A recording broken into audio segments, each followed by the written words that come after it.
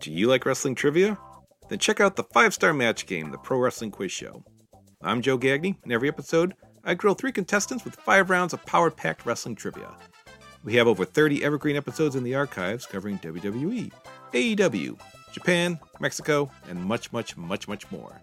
Play along at home and check it out today. This podcast is a member of the Voices of Wrestling Podcasting Network. Visit voicesofwrestling.com to hear the rest of our great podcasts, as well as show reviews, columns, opinions, and updates across the world of wrestling. What do you guys want to talk about? You are listening to the Flagship Podcast with your hosts, Joe Lanza. If this story was any good, maybe you people would understand it. You don't even understand the story. It goes over everybody's head. How great can it be? Maybe they need to talk more during these matches. And Rich Crage. This is my entire life's goal, is to be a WWE superstar, and now I am the NXT Women's Champion. You can take that. If you want that, great. Good for you. I want MJF talking about getting roadhead. You know what I mean? Like, that's what I want out of my wrestling. Call me old-fashioned, Joe. And we are live on the Flagship Podcast. I am Rich. He is Joe. Joe, what's happening? Welcome back. How are you? I think my landscaper just showed up at 7:44 at night. So, excuse me? if Is that a normal landscaping time in Texas? Okay. I assume it's dark, right? Well, it's dusk. But dusk? I mean, okay. I wasn't expecting this. So if you hear, landscaping going on, that I can't really do anything about it. Tell them to leave the grass clippings. You know what I mean? We don't need the, if you want to cut the grass. We don't need the leaf blower, right? You know what I mean? Like that we don't need the leaf blower, but we don't even need the service, period. The grass isn't even long. I was gonna say, like, how long is Texas grass in late March? He just shows up, and is this your same guy? You've had this guy for a while, right? I've had this guy for going on 14 years. Yeah, same guy. Haven't changed him. So, he used to charge me $25, and he bumped it up to $30 last year. Inflation, unbelievable. I mean, that's one price bump in 14 years. It's not bad. No, it's not bad. I'll take it. You know, he charges a little extra when I want the trees in the front trimmed, but who gives a shit? Why am I talking about how much I pay for my landscaping? Like, no one could possibly care.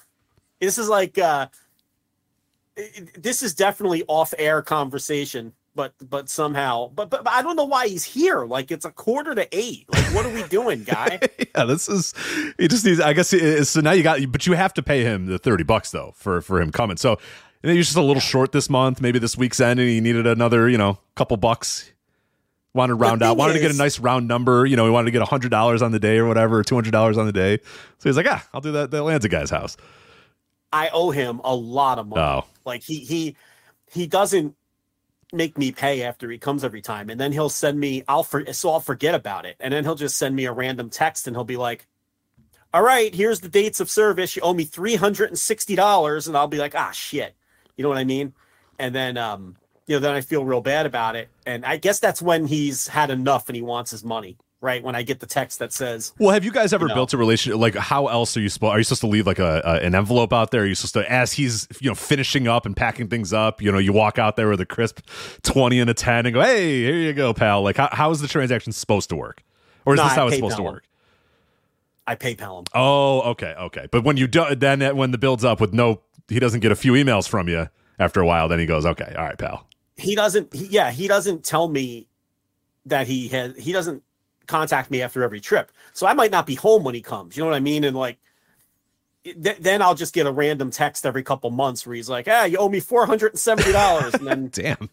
And then I'll be like, listen, I mean, it would kind of hurt to have to pay you $470 in one shot. And then he's always like, oh, I don't care. Just whenever you can get it to me. You go ahead and do installments. It's like the nicest business owner in the world. Unbelievable. He's incredible. This is why I don't drop the guy. He's great. And then, then I'll send him like 100 a week or whatever until it catches up. But it never catches up, Rich. It never catches up. So I'm always in the hole with this guy for at least a couple $100. But see, here's part of the problem. Why is he coming here 7:45 when he was here like last week? I don't need it cut again.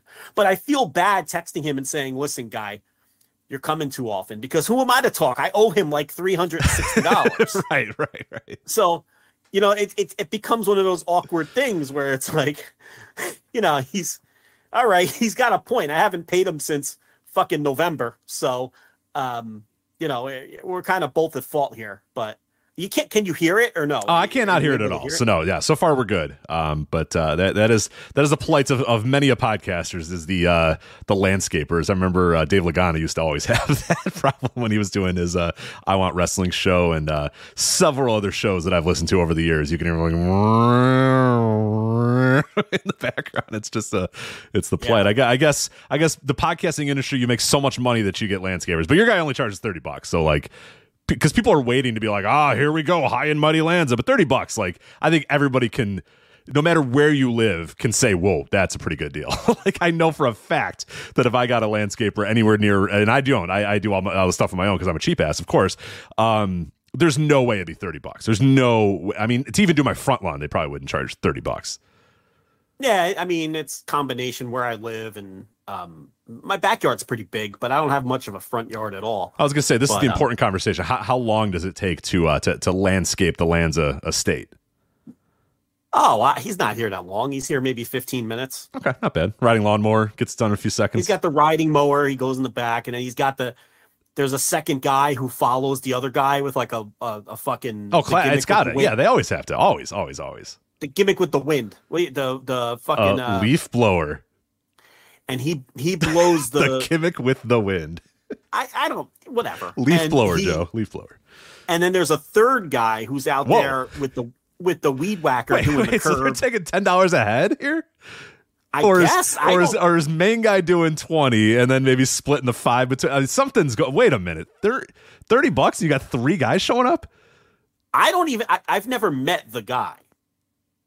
That's the other thing. Like, these are his minions. Like, these are his employees. Like, I don't think I've ever met him, like the guy, because these guys don't speak any English. Because I can't communicate with these guys through words. We have to like do the game where we point and, you know what I mean? Like thumbs ups. Yeah. Points, thumbs up, point to the tree, thumb up. Yeah. They get it. Yeah. Yeah. Or the limited English words they know and the limited Spanish words I know. Like, and we can meet in the middle. You guys try to meet in the middle there. Yeah.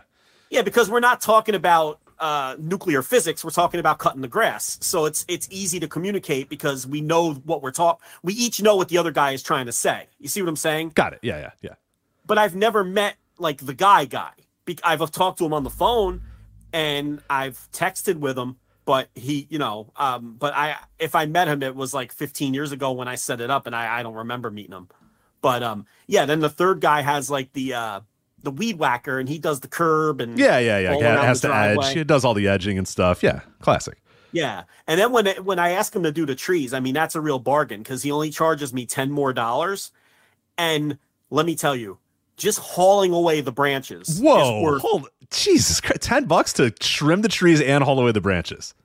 Yeah. Cause I'm like, I'll be like, hey man, I need my trees done again. He goes, okay, it's going to be 40 this time. And I'm always like, okay, deal. And, oh man. All right. If you say so. And because they even haul the branches away, which would be a big problem. That's a game changer. Yeah. I had a tree company come and do our trees a couple of years ago and they trimmed them. And then I was like, all right, cool. Thanks, guys. And they're like, all right, thank you. And I paid them their money. And then they all pulled away and they left all the tree branches. And I was like, oh, yeah. Well, now what do I do? Yeah. And then I had to spend all the next day, trimming them up and tying them up and figuring out what to do with them. And my neighbor, who's a pyromaniac, was like, no, I'll take them and burn them. And I was like, sure, knock yourself out. Like but we couldn't get out of our driveway. They put all the tree branches in our driveway and we're like, all right, see ya. Yeah. And our cars were parked there, so then we had to take like an Uber or a Lyft to go out to dinner that night because we were like, well, shit, what are we going to do now? We can't get out of our driveway because it's filled. But yeah, $10 to get the trees and hauled out, man. This guy, all cash though, right? I mean, this guy is nothing is going on taxes, right, for this dude? That's not my problem. That's his problem, not yours. I'm just getting a good deal. That's all I know. But I don't think people realize how much that is to haul away when you do a tree No, trimming. dude, get a quote. Get a quote. We have somebody right now in the No-Dope chat room that just says, I got quoted $850 for 4 tree trims. And I 100%, that is not an inaccurate number that person got quoted. That is roughly around what I would get quoted if I had people come out and do all the trees in my yard too. Now, listen, I don't have redwoods out here. I mean, I've seen your trees. Okay. They're pretty, you could do basic, them. They're standard neighborhood trees, and they come out with like the Brutus the Barber beefcake gimmick, like the shears, and they and the other guy has like a little chainsaw, right? And they barely have to use the chainsaw. Like they're just using the Brutus the Barber gimmick, like and they trim it all up and they take it off, but it's still a substantial pile of branches. A lopper, it's called. I believe it's called a lopper, by the way. But what's a lopper? the Brutus gimmick you're talking about. Let's call them shears. They're not called shears. I suppose you could call them, but I think most people call what the thing that you would use to cut the branches would be a lopper. I would say probably. His don't have the little the red barber stripe on the handles like beefcakes did. No. But nevertheless, they get the job done.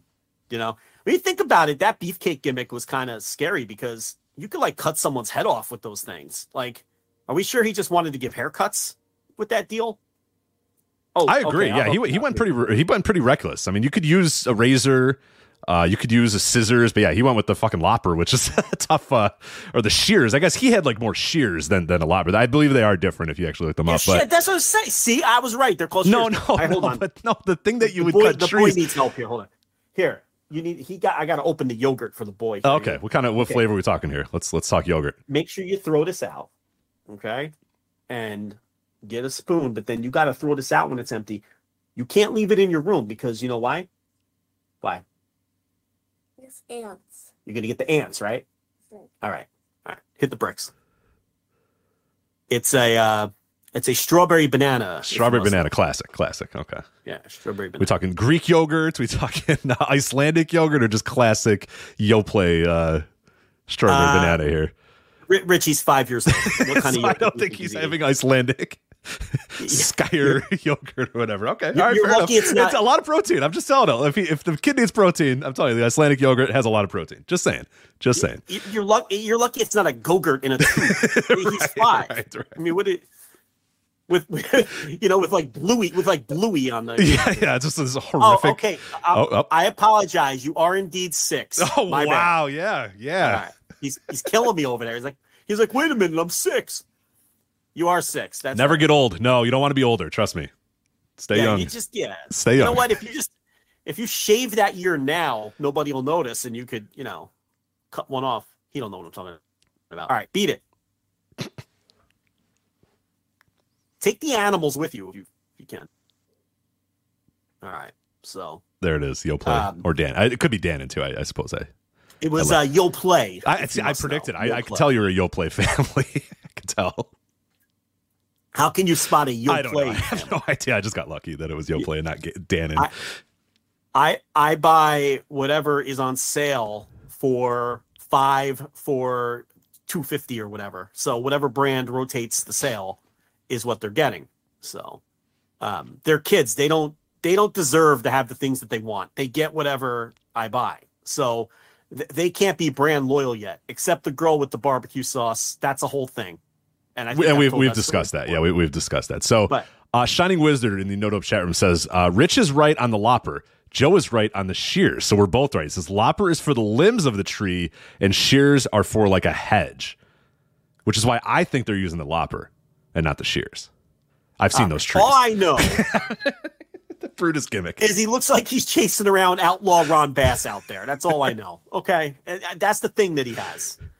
So are his butt cheeks also visible through his pants or no? Yes, he's wearing pants with cutouts on the thighs and butt cheeks. That's what he's doing out there. Brother Brutai out there cutting your. Do you remember the angle with Outlaw Ron Bass where they had to do it? They crawled. It was bloody. So it was bloody. Yeah, I was gonna say an early blood in the WWF. Yeah, and to censor that blood. Yeah, so we have such a busy show. This is great content. This is incredible.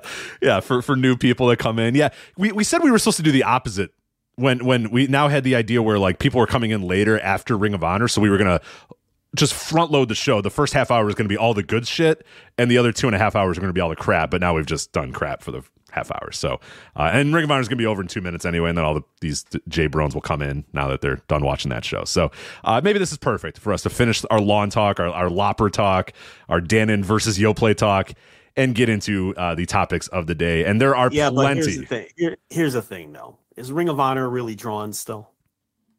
I'll say this. I will tell you this week. Not really affected by the Ring of Honor TV. No.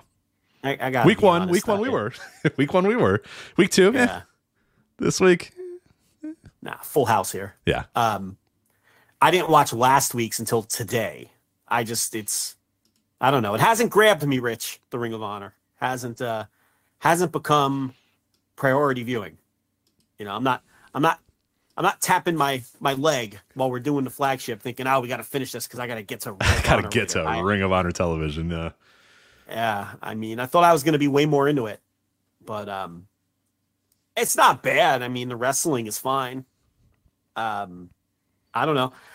I don't know if I get into a show that's taped that far ahead in this day and age. It just doesn't feel like it has that much. I don't know. It doesn't have that oomph. It doesn't have that. Like you said, it's a perfect show to say, you know what? I got some time. Let's watch Ring of Honor. But it's not anything that I feel like is an appointment viewing. Like you said, a Thursday doesn't go by where I think, oh man, shit, I got to do a flagship. God damn it, I wish I could be watching Ring of Honor. You know, never comes across. Like the first week I had it on in the background while we were doing the show, and now like this week it's like I'm good. I'll watch it when I watch it. You know, and it's become that level already, which is probably not great. And it, like we said the first week, it's possible that it does get better as time goes on, but right now it feels kind of just like it feels missable. It feels pretty missable. So, and it's up ahead. It's head to head with the flagship. Let's be honest. So, listen, it's red and black AEW. Let's not fool ourselves. It doesn't feel like a distinctive brand to me. Not enough, anyway. Too much roster crossover. I don't know. Yeah, it's red and black dark right now is basically what we're looking at. It's dark with a different ring apron. For sure. It's not. It hasn't. I was really looking forward to it, and I understand this is not the final form. Okay? This is not going to be what it is in 5 years. It might not be what it is in a year.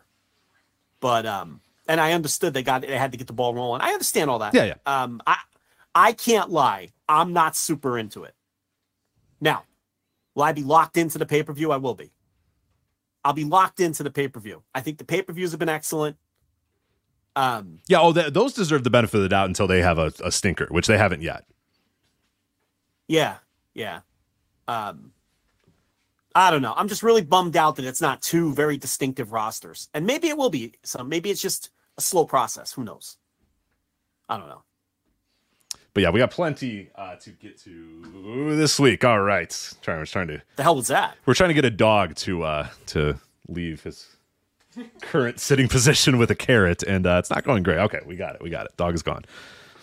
The dog is going for a staycation. The dog is going for a staycation in the at the in-laws. So.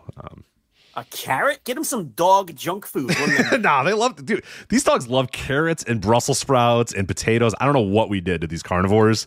We've completely ruined these carnivores. Like, we eat chicken, they're like, nah, whatever. I cut a fucking carrot in this house and they're screaming at me. I don't know what we've done. Nerd ass dogs. Over I do have nerd ass dogs. I agree. They're nerd ass dogs. Like, I used to. Yeah, they're no. I mean, they are. They're like, I used to.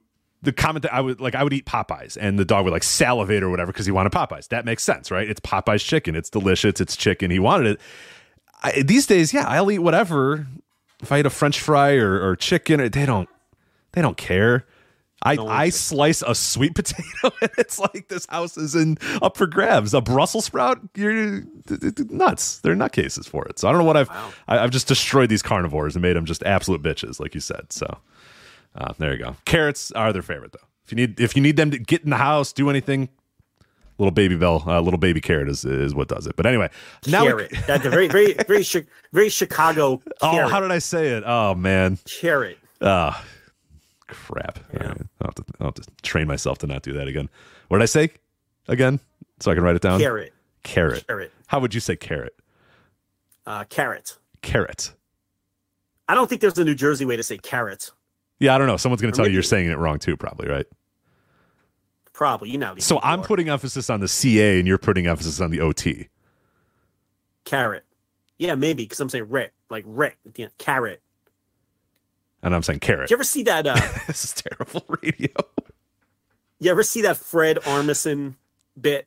It's on YouTube where he, in like 4 minutes, he's got a map of the United States. He goes through every accent in North America. Oh, no, I haven't. I'll have to check that out because he's pretty solid. I love me some Fred. So. It's so good. He starts in Maine and he works his way across the map, and he even dives into, Mexico, Canada, and Cuba.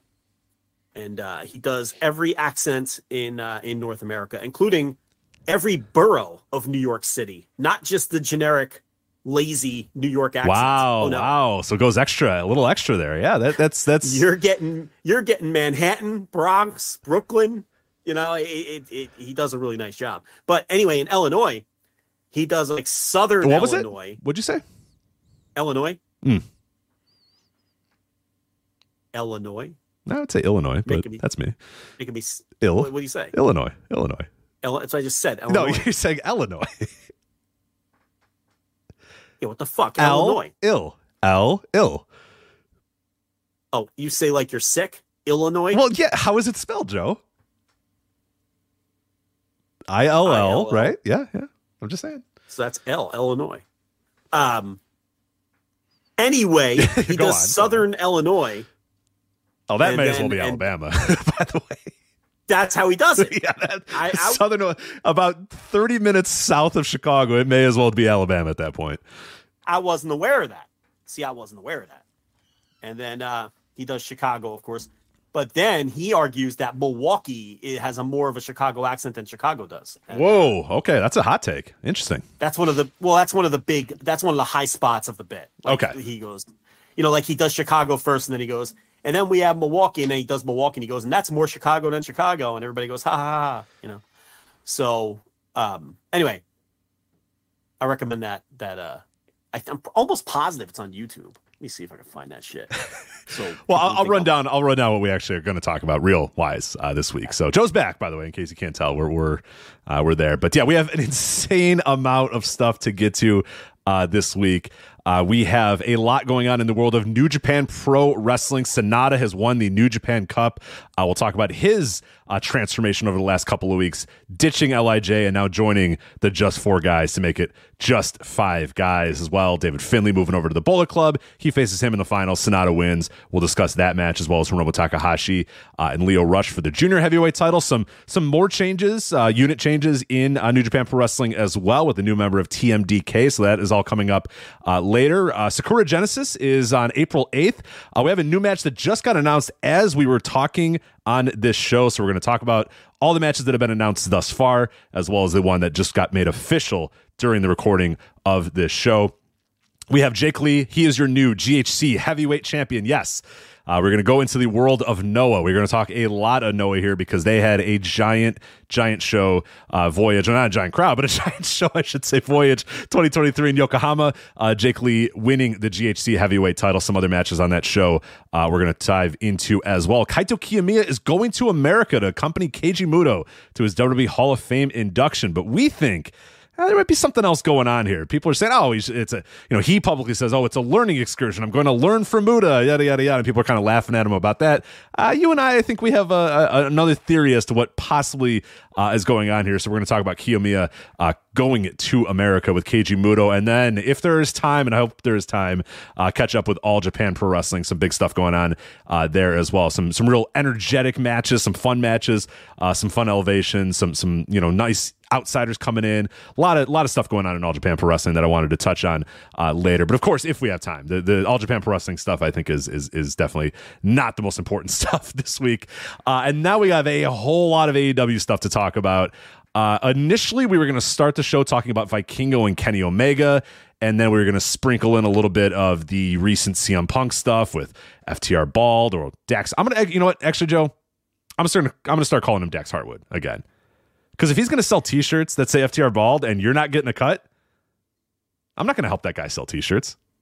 It's really unbelievable, isn't it? So Dax Harwood on his. He told Fightful Select about some recent conversations he had with CM Punk. It is unbelievable, Joe.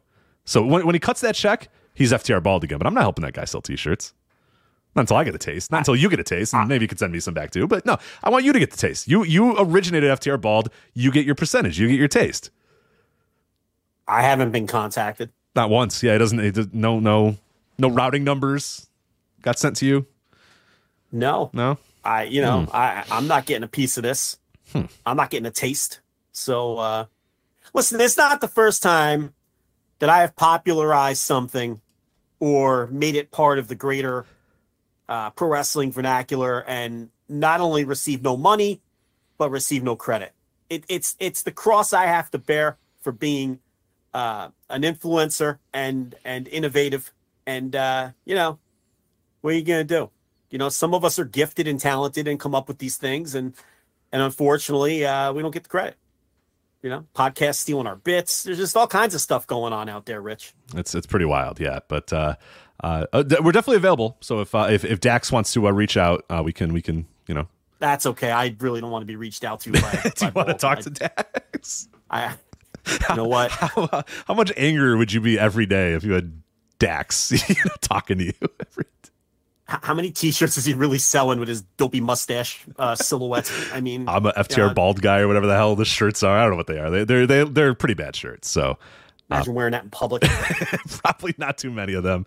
But yeah, we were going to start with talking about CM Punk and a recent conversation that he had that, Dax said, I was talking with CM Punk and he's reading Steve Keirn's book and it made him miss wrestling. And then Punk followed up with, I'm reading this Steve Keirn book and there's a great story about a fight in a locker room. And then Jerry Lawler drags everybody into an office and they squash it and it's fascinating. And then on Wrestling Observer Radio this morning, Dave Meltzer says, to me, it says that he wants back in and other people have said that too. He's looking to get back in, and it's up to Tony, and Tony's going to make a decision at some point. Right now, he's probably just about ready, if not ready, already ready from a torn triceps. Punk is. So it's just one of those things that he can do soon enough. And that's what we're going to talk about after we talked about Vikingo and Kenny Omega. And, hey, maybe after the Forbidden Door pre-sale, CM Punk's, putting some smoke out there, some tea leaves, maybe there's some fire. And then Mr. Phil Brooks, he does what Phil Brooks does, and he just said, if there's smoke, there's fire, and I'm burning all this shit down.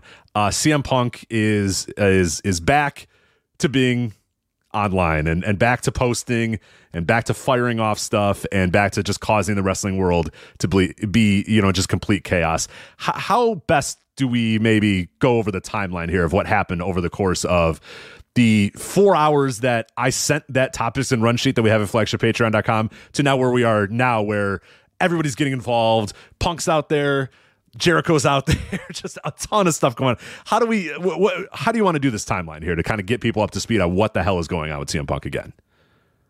Well, it all started with Meltzer's post on his board, right? I mean, that's that's obviously what Punk saw, and then what Punk responded to on was it Instagram? Because he deleted it. I believe it was an quickly. Instagram story. Yes, it was an Instagram story that he posted. Yeah, so it was the Meltzer message board post. Let me see if I could pull that up, where we knew we were going to talk about this, and then I didn't have this. This I got saved. it. If you're ready, do you want me to? Yeah, go ahead. Okay, so here it is. This is his Instagram story. He said, "Sigh. I wasn't clear to no. Hold on. The other one. The other one.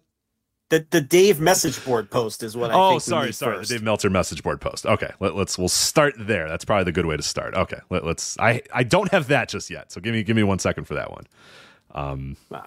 Totally ill prepared. This is why people steal our bits, because it's do them better maybe, because we're just complete buffoons that don't know what we're doing.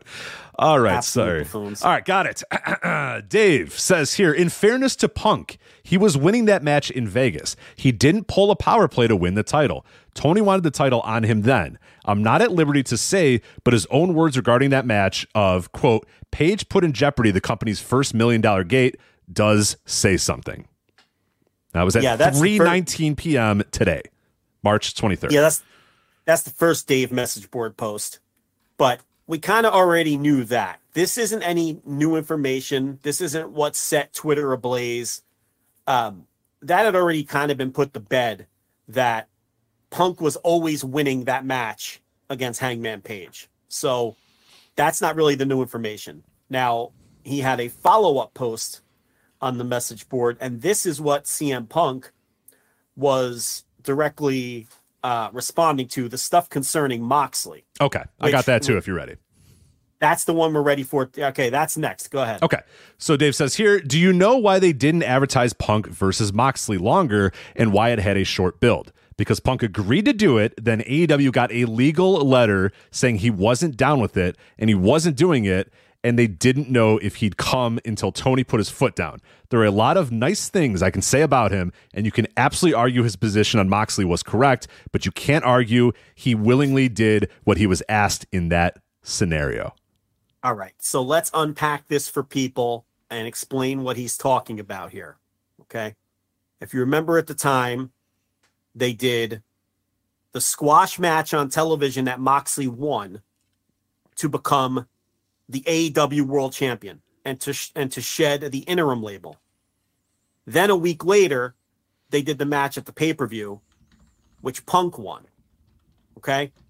So what Meltzer is talking about here is Punk allegedly, according to Meltzer, sending legal documents to try to avoid doing that television job to Moxley. And that was just an incredible bombshell because no one had heard that story publicly before. I had heard versions of that story, but nothing with legal letters or anything like that. Just that Moxley had heat with Punk. Right. I forget if we said that on the show, but it was just, I think we alluded to the fact that they weren't exactly the best of friends around this time is I think how we tried to put it, where there were just disagreements in one way or another. I don't know if what we said on the show or if we said anything on the show. I don't remember, but I remember talking to people and can you get rid of this cat, please? She's driving me insane. I can't. I can't, but can you hear the cat? I cannot hear the cat. No. She got to go. All right. Don't kill her. Are you gonna kill her? Or are you gonna just get her out of the room? Yeah. No, TLB's taking her with her. So I don't understand. As soon as I start recording, the cat is calm and docile. Because they're cats. They're evil. They're evil beings. I like cats, but they're just the evil creatures. So I'm sorry. I to the cat people out there, I love your cats. They're all very nice, but they're evil creatures, and they're plotting your death, and they're just hell bent on destroying your lives. That's what they do. She wants attention, is what it is. Except when you want to give it. Is it one of those cats where the second you want to give attention, she has no time for it, but when you don't give attention, then she's crawling on your head? Or she always wants attention? It's not, she's very nice. She always wants attention. She always wants to be around us, but I just start doing a show. The people that listen to the solo shows, the cat is out of control. The cat is great. It destroys the shows. And that's with me editing half of it out. So what was I saying? All right, so so to break this down, what Dave is saying is Punk did not like the way that this story was being laid out, with losing the week before on TV with the quick squash and then doing the match again the next week on the pay-per-view, and was against that, and was so much against that he allegedly sent a legal threat to AEW to prevent doing the job to Moxley. And then Tony Khan allegedly, quote, put his foot down, as Dave puts it, and it ended up playing out the way Tony wanted. Now, that's a major bombshell because I don't think anybody heard about, like I said, I heard about the heat between Moxley and a legal Punk. letter is a different animal. Now you've now stepped this thing up a little bit. This isn't just a wrestler saying, I don't really, this story kind of stinks, or I don't really want to lose, or that happens all the time. That's constantly. Wrestling history is littered with guys that don't want to lose and don't, but Punk agreed to do it, and then AEW got a legal letter saying he wasn't down with it and he wasn't doing it. That is big. That's big. And Dave is also saying that no matter how, maybe Punk didn't handle it right, but his instincts were right because the pay-per-view buy rate was a disappointment. So, the short pay-per-view build and the way they laid it out obviously it did not turn out to be a big money drawing program. It didn't completely bomb, and we talked about that. I remember us talking about, well, they're doing this super short build before they announce this pay-per-view match, and we're going to see if it works. Remember? And then it didn't. It didn't work. So, nor anyway. did I think you and I even really like the bill. I kind of thought it was weird. I didn't love it. I thought it was weird and strange. And when it was all done, like, it was a fun.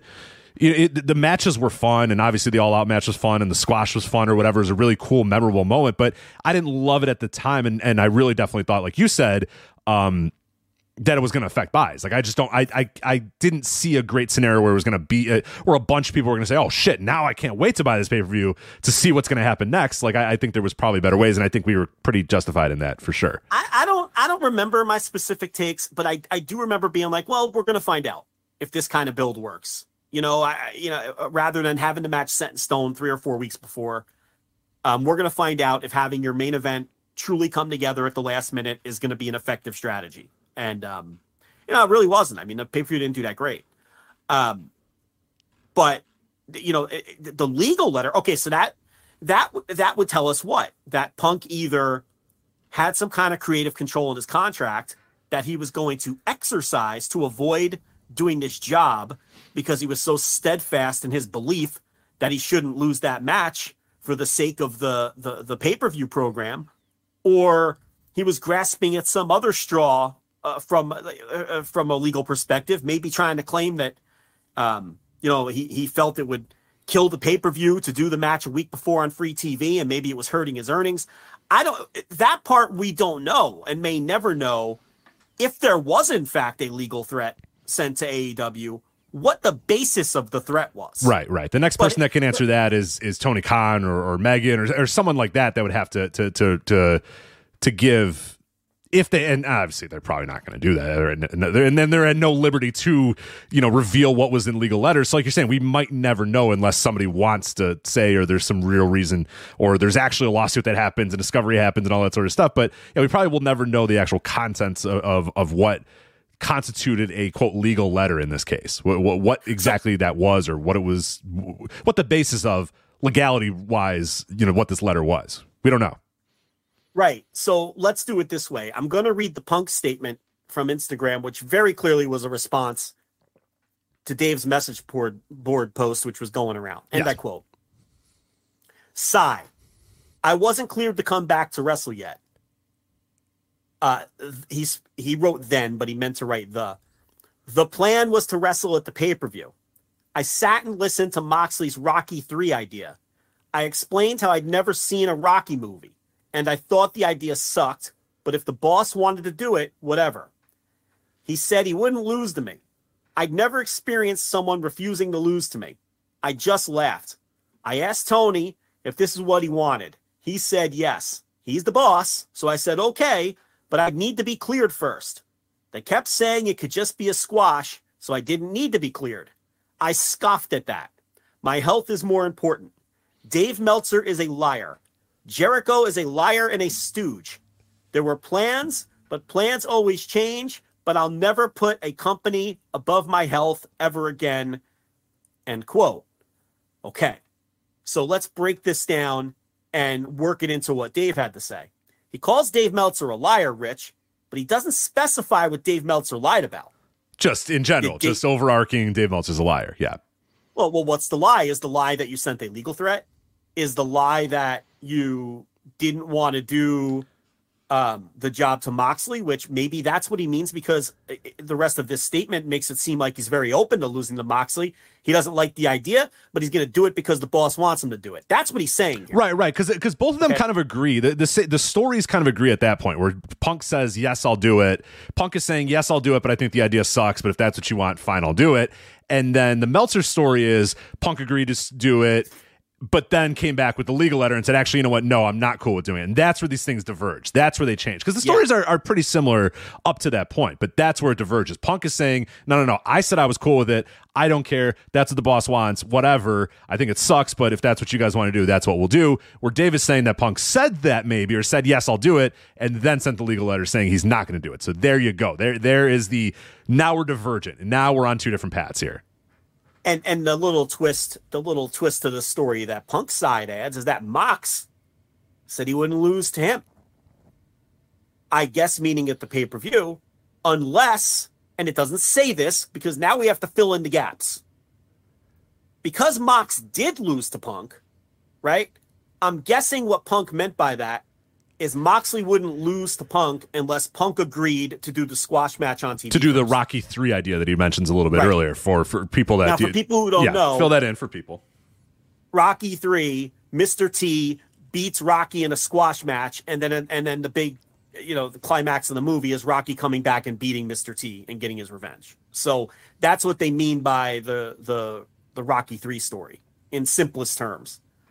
I don't know who Spider Rico would be in this scenario. There's a lot of loose ends, but that's fine. We got anyway, Clubber and we got Rocky. That's all we need. That's Clubber, all that. Those are the principles, and that's all that matters. Right, Clubber Lang and Rocky is what we got. That's fine. Yeah, nobody dies, so there's no Mickey.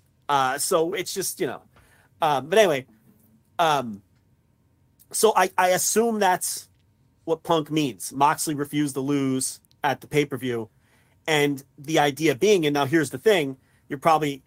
See, this was that weird period of time where Moxley may not have been under contract. Right. Yes. So he was under no obligation to show up at the pay-per-view and do this match.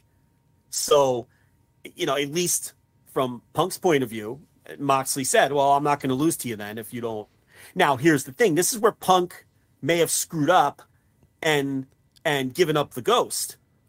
Why would Moxley refuse to do the job at the pay-per-view if Punk was agreeable to losing on TV? Then what would Mox's gripe be? Yes, and that was one of the questions I have in my notes is like what trying to get into the head of Moxley, like at what point what is Moxley not cool with in this scenario? What is annoying him in this scenario for him to not want to do business here? That I can't quite figure out. That tells me there may be validity to the idea that Punk was hemming and hawing about doing this TV job. Whereas in Punk's statement, he acts like, oh, I didn't want to do it, but, whatever. The boss wanted me to do it. So, well, I mean, if you just agreed to it, even begrudgingly, Mox has no reason to say he's not going to lose. Right, he's getting his side. He's getting his story, and he's getting everything that he wants. Why would he give a shit at that point? Right. So I think Punk kind of took off the mask there, so to speak, and screwed up. I think he slipped up and exposed something there. So, I don't know. And then again, I mean, do I think Dave Meltzer is what is Dave Meltzer's motivation to lie? Now, does Dave have bad information? Are some of his details off? Probably. And I think that might be where that next line comes in. Dave Meltzer's a liar. And then all of a sudden, Chris Jericho gets astray here by saying Chris Jericho is a liar and a stooge. I tend to think, given history, that sentence 1 and sentence 2 might be related there. Yeah, he's saying Jericho's the one feeding him this shit. Yeah. So, I mean, because if you take Punk's version of this at face value, honestly, he's the hero of this pay-per-view, because if he doesn't agree to do that job to Moxley, they don't have a pay-per-view main event. Right. Because Moxley's not going to lose to him on the pay-per-view unless he loses to him on TV first. So he's also kind of positioning himself as the guy who did the right thing, even though he was injured and not cleared, for the sake of the business and the sake of the pay-per-view. He's not saying that directly, but that's really what he's saying. Whereas Meltzer is saying, this guy was so adamant against this storyline that he tried to get legal intervention to avoid doing it. Which side do you believe? That's up to you as a listener. Right. I think we're being pretty fair. The only Moxley thing could potentially be, and this is just kind of circle back to that, is Moxley says, hey, here's this idea I have. Punk's hemming and hawing. Hey, I think your idea sucks. And it's Phil Brooks, so I'm sure he wasn't mincing words when he probably said, hey, I think that idea sucks and that story's stupid, but if you guys want to fucking do it, then I'll fucking do it, type of thing. You know how he rubs people, and that's probably exactly how the conversation went. And then maybe Moxley, I'm just playing devil's advocate here of what potentially could have happened in the bit. So yeah, go through it all. So Punk agrees and says, all right, you know what? I think your idea fucking sucks, but I'll do it, whatever. If that's what Tony wants, cool, let's do it. And then maybe sometime in between there, Moxley's saying, you know what? I'm not losing this guy at the fucking pay-per-view. Fuck this guy. You know what I mean? Like, I'm sick of this asshole. He's already probably had run-ins. At this time, we already know that he's had run-ins with Hangman Page. We already know that him and the Elite have probably not seen eye to eye on several things. It's CM Punk, I'm sure a lot of people were getting rubbed the wrong way. Eddie Kingston clearly rubbed the wrong way at times as well about CM Punk. Like, there was other things going on at that time, and that might be Jon Moxley saying, you know what? Fuck this dude. No, I'm not losing him at the pay-per-view either. And that could potentially be what Punk is saying. That then there was pushback of Moxley saying, you know what? No, I don't know if I want to lose to you at the pay-per-view. You know what? I don't know if I need that vacation. Maybe I will stay champion. Maybe you could take a vacation. So that is maybe what, or Punk maybe saw Moxley's frustration as him eventually not wanting to do the job. I have no idea, but that's the only scenario that I could potentially see. That doesn't really sound like Jon Moxley, but then again, go back to that promo, that CM Punk promo that Jon Moxley cut the week leading into All Out when he won back the title and said, fragile ego, fragile body, fragile, all that sort of stuff. Like, that was a very passionate promo. So it's possible that this dude had been dealing with this guy for a month and was just like, you know what, fuck him and fuck this. Like, I'm winning this title. I'm not letting him beat me. Screw him. He can go home. I don't give a shit. Like, that's very possible that Mox got to his breaking point with CM Punk. It was just like, no, I'm not losing at the pay-per-view. Screw that. So let's look at possibilities of what the legal threat could have been based on. Okay. The obvious one is he has some sort of creative control, right? Right. Which is very plausible. I mean, I could easily see him negotiating that when he signs with the company. Number two would be some kind of claim of feared loss of income because of giving the match away for free or whatever. Right, and depending on his deal, I mean, we don't know what obviously CM Punk's contract is, but it's very likely that he was probably getting a percentage of houses, percentages of pay-per-views and stuff like that. Like, when you're going to bring in a guy like that out of retirement, you have to pay him a lot of money, and it's very similar to what WCW had to do with Hulk Hogan. They had to give Hulk Hogan just an insane amount of percentage of stuff.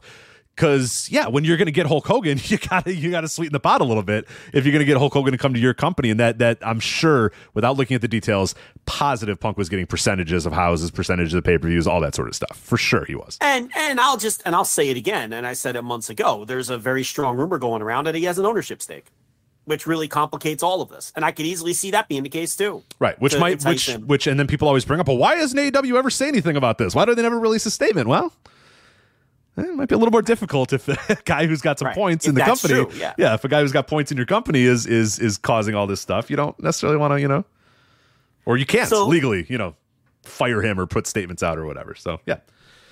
And then the third reason why he might legally try to stop this match is the other thing he mentions in his statement, that he wasn't medically cleared, that he was hurt. Right, the legal letter in this case. I suppose Punk would say, like, I had a doctor's note or whatever, but maybe I don't know, maybe a doctor then gets to his lawyer who then says, no, he's not medically cleared, or, you know what I mean? Like, who knows? Or maybe he's grasping at any potential straws he can to not do this job. Right. Because he feels that strongly that it's bad for business. And the way that Meltzer terms it, that's what it was. Meltzer doesn't say anything about he doesn't like Jon Moxley, and that's why he doesn't want to do it. It's Punk's business instincts were that this was a bad idea. And look, they're not friends. Like, they obviously don't get along now, and this caused a rift between the two of them. But there's no indication publicly that Punk didn't want to lose to Moxley on TV simply because he didn't want to put Moxley over. It seems to be Punk felt strongly that it was a bad business decision to do so.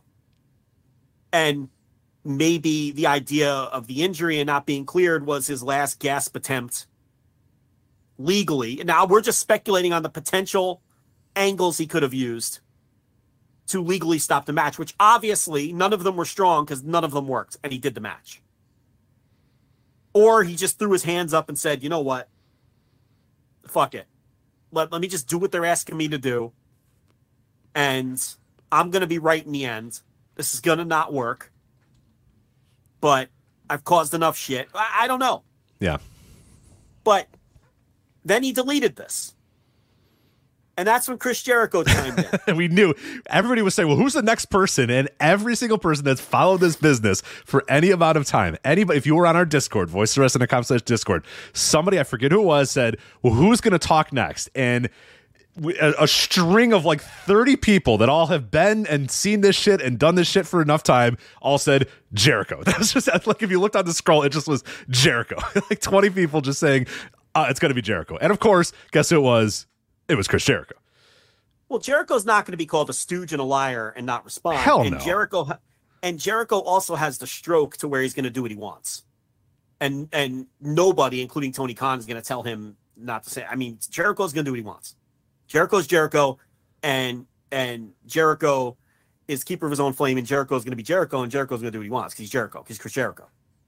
And that's just all there is to it. So we knew he was going to have something to say, and he'll probably have more to say at some point. But yeah, I mean, this is all, and Meltzer on the audio was saying that, he doesn't think that they'll bring Punk back unless they're absolutely desperate and they're in dire straits and everything's completely falling apart. It's very obvious that in the last week or so, Dave has been talking to some people about this Punk situation because this had all been very quiet for a long time. And now he's discussing it on audio. Now he's got these new tidbits on his message board that no one had really heard the details of before. So, previous, he had spoken to the Punk side a lot, and it's very obvious he's getting some information from the other side. What's interesting to me is now that Punk is talking, that might open the door for some of these other people to start chirping, and hopefully the floodgates open. What we really need to happen here, and I don't think it's going to, is for somebody to say something that triggers old online Tony, and we get a Tony thread. Yeah, we need the I'm fucking sick of this shit, the pounding the table Tony we need.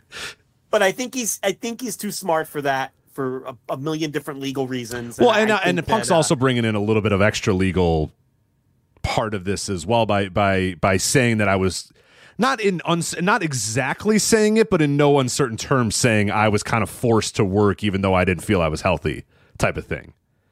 You know what I mean? Like and now that kind of complicates things even a little bit more if that's true.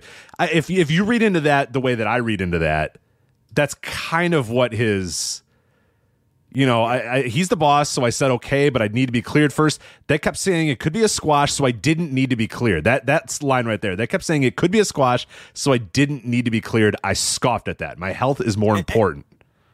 Yeah, and that's where I would say that your little theory earlier may be accurate, to where maybe Punk was like, all right, I'm going to do it, but I need to be cleared. And then maybe that's when Mox threw up his hands and said, well, fuck this guy. I'm not coming to the pay-per-view. I don't even work here. You know, like leading to that frustration of right. Tony, you want me to sign this fucking contract? Well, then tell that guy that I'm not losing to him, type of thing, which was at play right now. We had verbal agreements, but nothing was signed. Nothing with Moxley was signed at that time. They even publicly announced when Moxley re-signed or whatever in October or whenever it was. Like that. Yeah. So we're talking about a very weird time where Moxley, I mean, I don't think that there was a threat that Moxley was going to leave, but it's still leverage. You can still come to the room and say, well, you know what?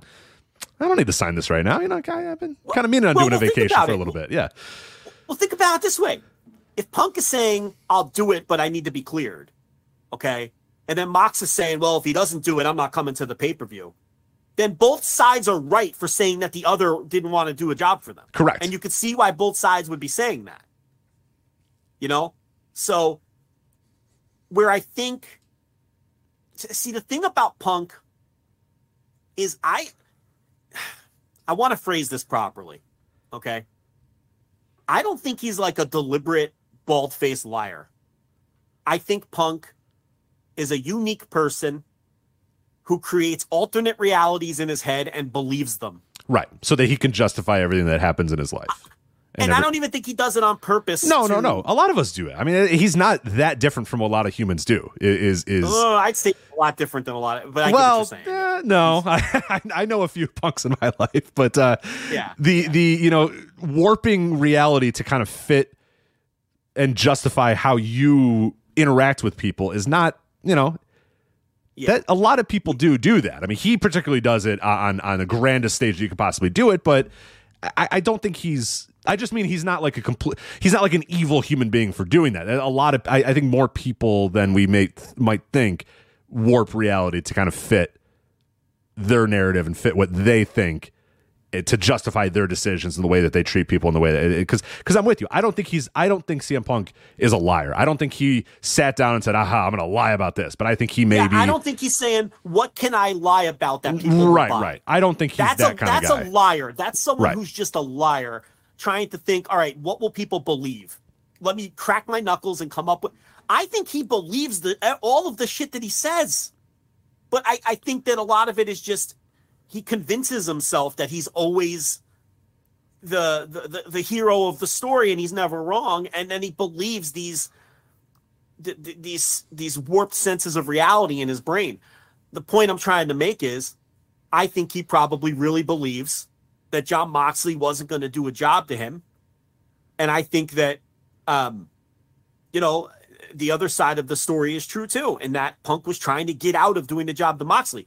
But I don't think he was trying to get out of the job, doing the job to Moxley in a diabolical way. I just think he really thought it was better for business to not do the job for Moxley. That, for whatever, I believe that. Based on reading both of these accounts. Or his interpretation of how Moxley acted could potentially be warping this as well. Like I'm saying, did Jon Moxley say, you know what, I'm not going to lose to you at All Out, and you can and Tony, I'm not losing him at All Out? Or was Moxley like, well, it could have been possible Moxley was just grumbling and being and like, screw this guy, I don't need this shit type of thing. And Moxley and Punk might be interpreting that as Moxley saying, well, I'm not going to job you at All Out or whatever. Like, we don't know that. We don't know if Moxley explicitly said, I'm not going to come to the pay-per-view, I'm not losing this title, or if Punk is kind of the pushback and the push and the pull and the arguments or whatever led to him assuming that Moxley wasn't going to show up. You know what I mean? We don't know that, but like you're saying, like, I don't think he's lying either way. I whatever the truth is, I don't think he's lying. I just think he maybe interpreted a situation differently, or Moxley maybe did tell him, fuck him, I'm not losing it to him at All Out. I have no idea. I don't know.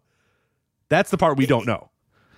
Yeah, I definitely don't think it's what we thought it was earlier this afternoon when we had one side where it was just CM Punk has decided that he doesn't want to lose to Jon Moxley, and he's pulling just old.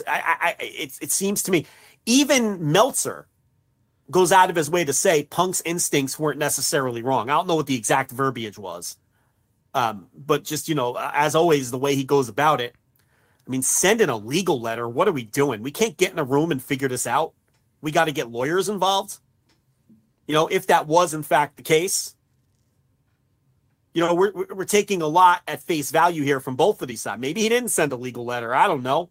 But as far as not wanting to work unless he was medically cleared, Rich, do you think he was hurt, or do you think he was quote unquote hurt? Like, maybe he saw the injury as a way to wiggle out of what he thought was a bad storyline. And he's just kind of playing this idea up that, because he knows people will be sympathetic to that. Oh, sure. If you have an injury, I had to work hurt or whatever, which he's right, because people will be sympathetic about that, and people will say, oh my God, Tony Khan was making this guy work while hurt. I'll just point out that every single wrestler is always hurt. You know what I mean? Like, every athlete is hurt. Every wrestler is hurt. The extent of the injuries obviously are very different in many cases, but you could use that excuse literally any day. If you're a professional wrestler at any level, especially in your 30s or 40s, there's a very good chance that your body is in fucking tremendous pain when you get to the arena, and you can easily say, I'm hurt, I can't work. To be fair, this was an injury that did have him on the shelf. Sure, but he was good 2 weeks after that. Right. He didn't seem that hurt at all out. He seemed pretty okay, and apparently was medically cleared then. But particularly in the current social environment we're in, that's going to garner sympathy. Oh, for sure. For sure. If you're being asked to work hurt. In fact, you could argue that a proponent of workers' rights would strongly back Punk in this situation. Right? This is what's going to get Hangman and Tony and Punk back in the room together. They're going to sit down and go, all right, pal, yeah, workers' rights. Am I right, buddy? This is a shining example of workers' rights, in my view, Rich. So there's that aspect of it. Was he hurt, or was he hurt? And then there's the Jon Moxley question that we'll pose, which is the on-screen reason, and the reason we were given was that Moxley hated the idea of interim titles. Yep. And wanted his title to be a real title reign, even if, it was only for a week. That win would solidify it as a real reign and not an interim title reign.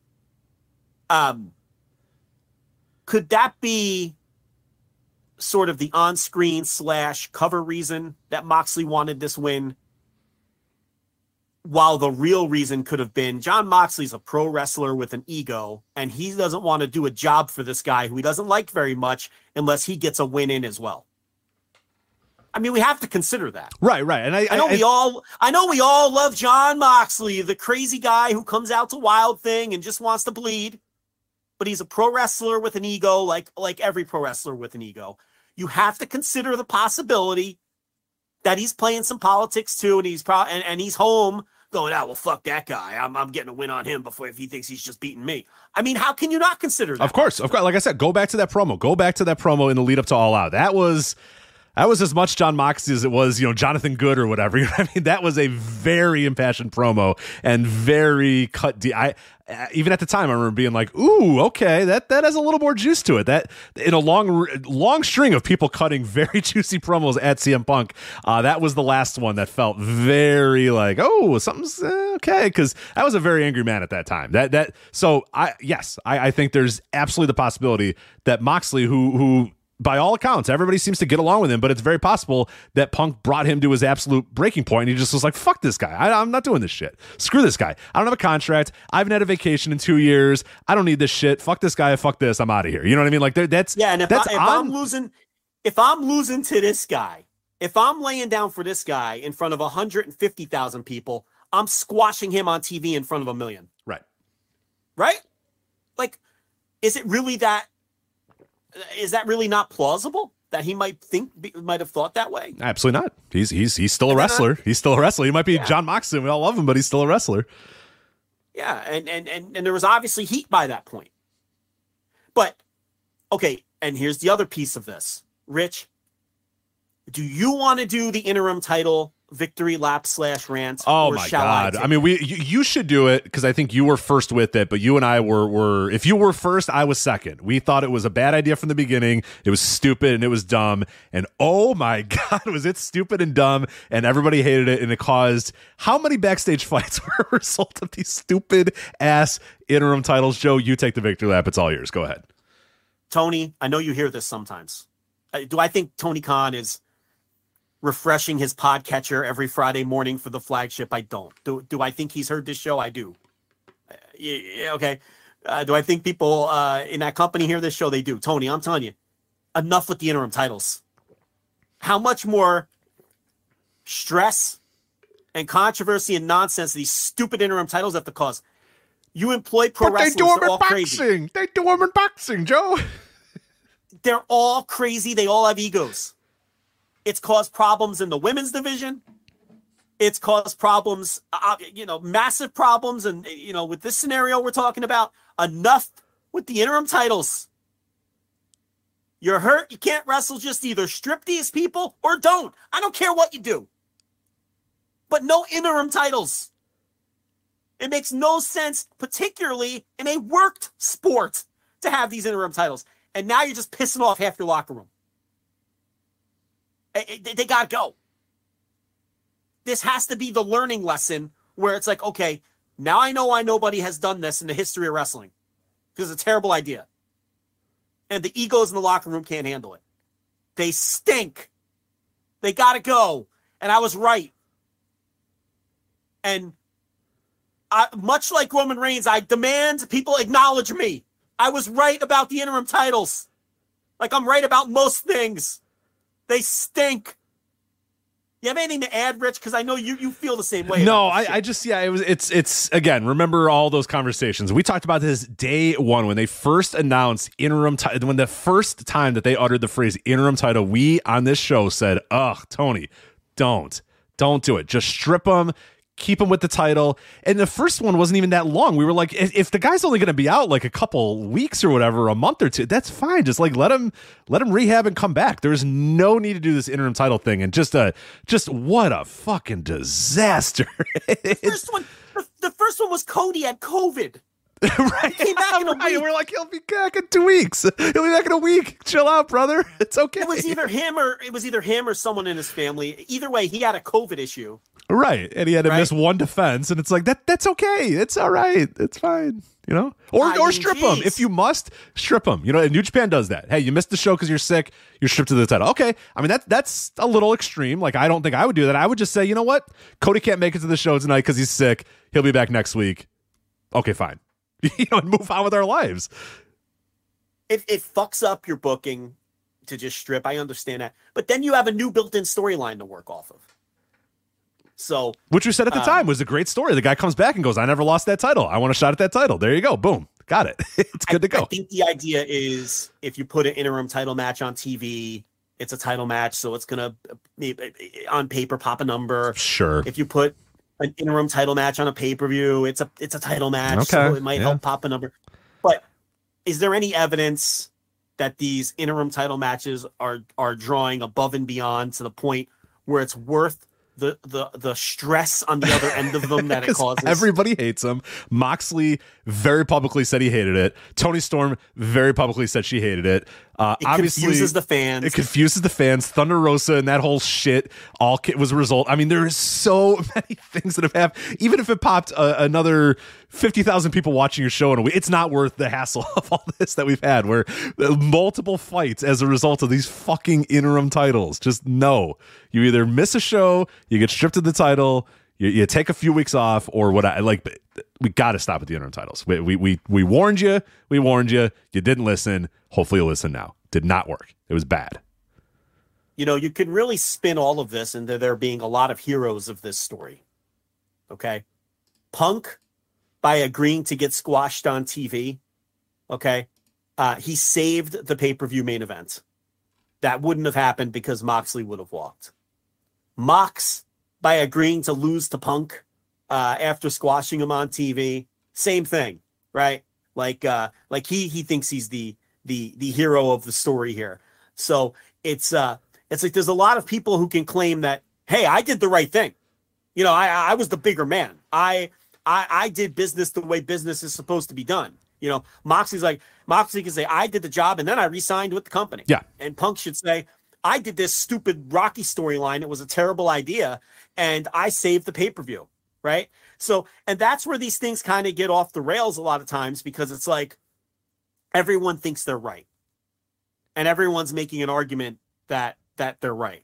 So, there's that aspect of it too. And what my hope is this becomes even messier and more people decide to talk about this stuff and we find out even more details, because, it's just enlightening when getting the Punk side, whether you believe he's full of shit or not, just you could read between the lines, you can interpret things, you can get his perspective, and then it gives us a much fuller picture the more people come out and have things to say.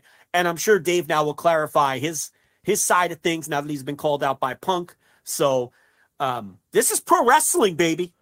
I love it. This is it. I said that in our Discord, but whether you like it or not, this is the business, man. If you don't like this, then you don't like wrestling, man, because this is just what it is. This is a carny, trash-ass business of everybody taking this dumb shit way, way, way too seriously. Way too seriously. And that's why we love it, because we take it way too fucking seriously. And it's dumb. It's pro wrestling. It's the stupidest shit ever, but this is why it rules. I love this stuff. Anybody who doesn't love this, I'm sorry. This is the business. This is the real business. Enough of your Dolph Ziggler's and your Ali's and your I'm just happy to be here guys. No, this is wrestling, baby. This is it. Backstage fights, injunctions. This is the business, baby. Yeah, so I'm out of breath. I don't know if you heard that, but it's just ridiculous. Landscapers, out of control cats. Now I'm in the middle of trying to break this down, and I hear one of the TVs in the den just at full bore. So I quickly put myself on mute and ran up there while you were talking. I did not hear it. The blind ass dog hopped up on the couch, stepped on the remote, turned the TV on, and also push the volume all the way to 90. so I got to run upstairs. What were they watching? What was on TV? The March Madness time or whatever this is. Full blast. The dog is now cowering because he's blind. She thinks you're mad at her, even though you're not mad at her, but you're it's not her fault. At the sound of this TV. The TV scared her. Yeah. So I had to run up there and turn that off, and now she's following me back down. It's always something. What a life. Opening yogurt, cats running around, landscaping at 7:45, blind dogs turning on the TV. I'm trying to feed dogs carrots as the show's going on. Yeah, it's a fucking mess. Yeah. Yeah. We need to get a real studio here. We got to figure out a way to do this thing. We got to get people working for us. We got to get a real studio going here. Come on. It's ridiculous. And then every third show, in this one, I don't even talk. Every third show, TLB gets frisky. She comes down here and flashes me, trying to taunt me. It's ridiculous. I guess you're not totally opposed to that one, though. That one's okay. I mean, I'm not listen, I don't hate it, but I'm saying, like... Try to do a show here. Try to do a professional operation. I'll look at those later. We're an hour and 45 minutes into a 3 hour and 15-minute podcast, and I can't be thinking about titties. It's too long to go. I'm an animal, Rich. I'm hard to contain. Especially if you got a Rhino 1000 in you. But that... Yeah, listen. You got to keep them in the drawer. You never know when they come in handy.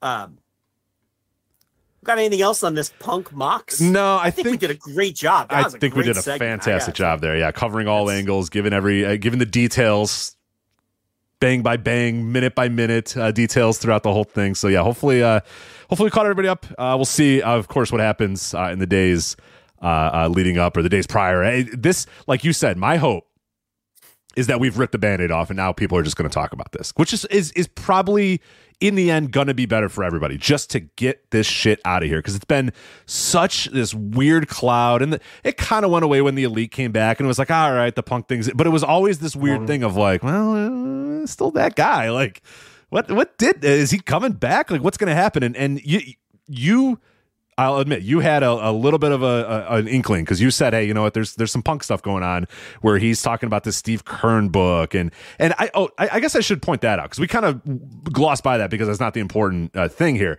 How do you interpret this? So Dax Harwood, again, I'm gonna call him Dax, I'm not calling him Bald anymore because until you get that cut, told Fightful Select, quote, in recent conversations with CM Punk, Punk has said reading Steve Kern's book has made him miss wrestling. So there's the one. And then Punk put out a post, I believe on Instagram, that said, great story about Gator and Coco fighting in the locker room, and then Lawler drags them in an office the next day and they squash it.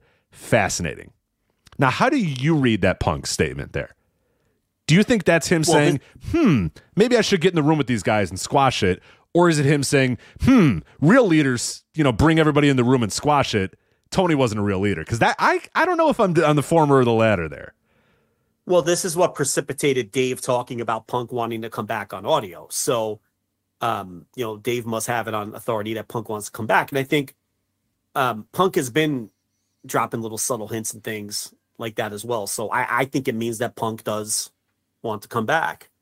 The question is, and I guess we could talk about this. Who does he have to talk to? Who does he have to apologize to? What does he have to do to atone in order to come back? Well, not what he did today. I'll tell you that. What he did today, probably not the right path. No, I mean, throwing Jericho under the bus, throwing Mox under the bus. So he might have a longer list of people. He's got to have to apologize to a few more people now, for sure. He threw Tony Khan under the bus for saying he wanted him to work injured. So, yeah, I mean, and maybe this is why, Meltzer's stance is that he wouldn't do it.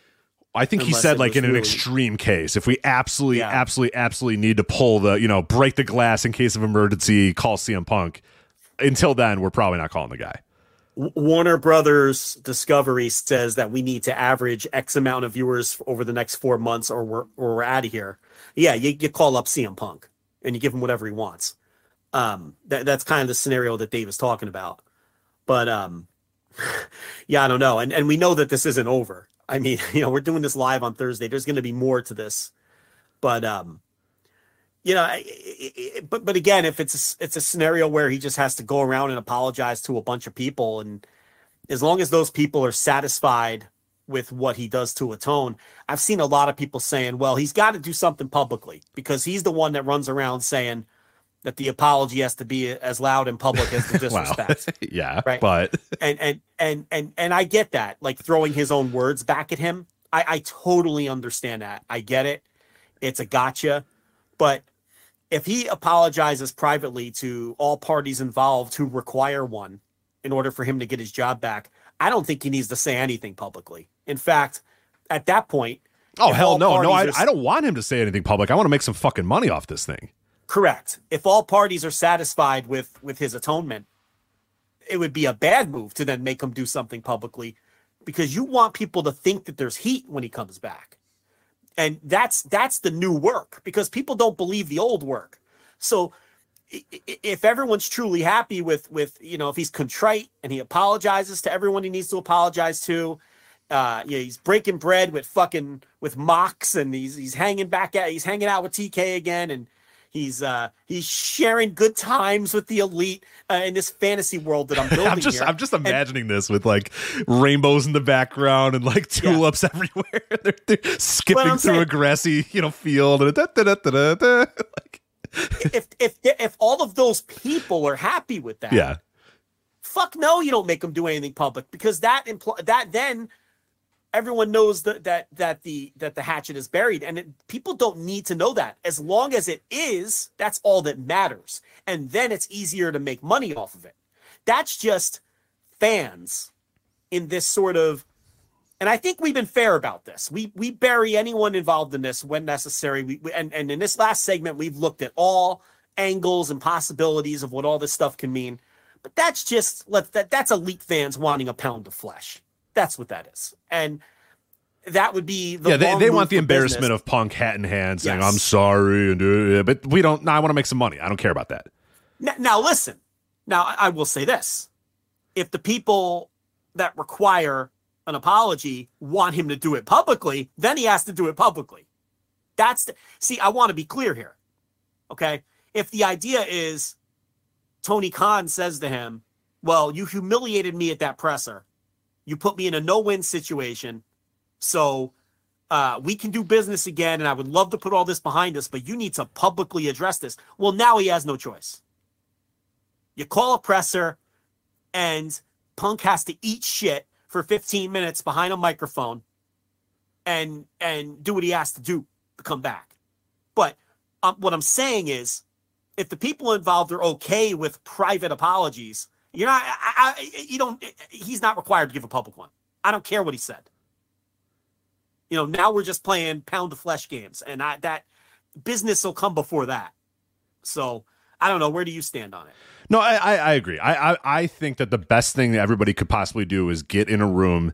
Like, literally, if you got to get them all in a room, that's fine. Get every single person that's been wronged, every person that's angry or whatever, sit them down and just say, all right, do we all want to make money? If we don't, then that's fine. If we all want to come together, we can do this, and we can make a lot of money with this, and this can be a great story. This can be an all-time great story in pro wrestling history, but I need everybody to buy in, and you don't have to like each other. You don't have to get along. All I'm asking for is X amount of time to get this story across, and then all of us can go, we can all do whatever we want afterwards. We can all go separate ways or whatever, but we all got to get in this room, and we need to agree that we're going to be cool with it, and if we're all cool with it, let's go for it. And this doesn't leave this room. You know what I mean? Like, this doesn't leave this room. You can tell the other AEW employees or whatever, but tell them this doesn't leave the room either, because I think the best thing you could possibly do with this story is not make it public and let people think that this guy is truly angry, that everybody hates each other and everybody's angry or whatever. Because like you said, the old work, that's got to be the new work. The new work does not work anymore. You got to go back to the old stuff where people think that they're smarter than they are. People think they know everything. They think they know the inside, but they don't. They don't truly know it. And that is how you can do this story and do it well and get it to its max, whatever it's going to be. So yeah. Now he probably has to be a heel in that scenario. Oh God, fine. Yes. Yeah. Because he's going to come out and I don't know. It'll be interesting to see. I think he would. I mean, the tenor around has been mostly anti CM Punk, fuck CM Punk chants, multiple places, and that's good, and that's advantageous, I think, to AEW. If he wasn't a heel, he can make himself one quickly. Yes, because he's CM Punk. He's very good. He's a very easy man to hate in both storyline and in real life. Yes. Well, plus he has all this material to work with. I mean, it'd just be simple to turn the crowd on him. And optimally, he'd be a heel everywhere, and he'd be a babyface in Chicago. That would be optimal, and you have that Bret Hart dynamic, which that would be phenomenal. But yeah, I mean, and if he has to do it publicly in order for this to work, then I guess he has to do it publicly. And if they need him to apologize to the whole locker room the way that the Elite reportedly did, then maybe he needs to apologize to the whole locker room, And I would have, if I'm them, I think the smarter thing is to have him apologize to the locker room, but not apologize publicly. I don't think you need that. You don't need the Twitter scalp. Fuck that. Who needs that shit? That's so dumb. No. The adults in the room understand that you don't need that. If I think that now look again. If Tony Khan feels deeply insulted by his behavior at the presser and wants him to atone publicly, I understand that. I get it. But if the private apologies are enough, I don't think you owe the public anything in terms of a public apology. That's nonsense. No, now if we're all getting along now we're getting back to working the public. Right. We're all in together to work the public. That's what this business is supposed to be. You know what I mean? Like right. That's what it's supposed to be. It's not meant to be, we're buddies with the fans. No. The idea is we're all in this together, professional lying to you about this thing, and we want to get your money. Give us your money so you can watch us do what we do. That's the goal. Not we're buddy, we're friends. Here's a Twitter scalp. Here's a bunch of likes and some back pats and a retweet or whatever. That shit, leave that shit out of here. Fuck that. I don't want that. No. So one last wild scenario. Is it possible? We have never done this. We have never gone down this road. Is it possible that this is all an elaborate work with this new reality show coming and peaking that reality show with the presser and the fight, and then parlaying that, because this is all starting to percolate at a very odd time when this reality show is coming, and they're dropping hints that we're going to see stuff from that night, right? So are we starting to peak all this shit from when the reality show drops, and then we're going to build the reality show to that big climatic night, and then kind of work Punk in back at that point? Are they all... Now, I'm not saying that everything from the start was a work. That would be preposterous. But has this all been put to bed? What do you think, Rick? I don't. I can't get with that. I know that some people still have that thought, and I know the way you lay it out there isn't impossible. Like, it's not like the way you lay it out there, I'm like, but there's a lot of moving parts there. I don't know. I just don't... To me, I don't know if that could benefit enough to make it I don't know here's why I say no. The correct way to articulate it, but I don't think it's worth all of this work to pop some numbers for this reality show and piss everybody off. And yeah. Because here's the thing too. You need Dave to post on his message board to get Punk to post. It's just too much involved. That's what I'm saying. There's a lot of moving parts here that got to go in so much sync of it perfectly. And so much of it is kayfabe breaking stuff, like, oh, I won't job to him, and that's just not the look. I know it's kind of a meta promotion, but that kind of fourth wall stuff, they've tiptoed to it, but they haven't really completely gone down that road. And I think it would be weird to base something worked off of a bunch of guys not wanting to do jobs to each other. We're really in Russo territory. Oh yeah. We're New Blood Rising, where the main event is none of the three guys want a job, and who's going to do the job? Come watch New Blood Rising. Guess what? Nobody watched New Blood Rising because nobody gives a shit about guys arguing about who's going to do the job because it fucking sucks. You know what I mean? Like that stuff's garbage. Absolutely. But I thought it was worth at least because I see some people who So in that scenario, the problem with that scenario is you're either lying to Dave. And I don't know if that's a really good road to go down. That's a horrible idea. That's a terrible idea, a bad road to go down. Dave's involved in this, which is not, that's not preposterous. And then also, like, you're just pissing on your fans. You know what I mean? You're doing the Russo shit where you're just pissing on your fans. And there's been one time in history where but even that, no, I'm trying to say the Montreal Screwjob, but no, that wasn't, it was all shoots. So no, there's no way. Every time you try to do like worked shoots, fucking stink. They always suck. They never result in any tangible movement in business. So no, terrible. Just no. I would hope not. I would be disappointed in all parties involved if I found out it was work. And I just think there's too many moving parts, too many things that have to come together, too many things that have to be just precise and perfect for it to be the case. So I don't know why this timing, like you said, it is very fortuitous timing. I don't think that I don't think it could be that There's, again, too many things that have to come together for it to be that, just for this dopey little reality show that, honestly, they're probably fine with, we get 200,000, 300,000 people, fine, cool, whatever. You know what I mean? Like, I can't imagine that all this is to pop a couple of numbers on that TV show and they care that much to do that. I don't know. That's me personally.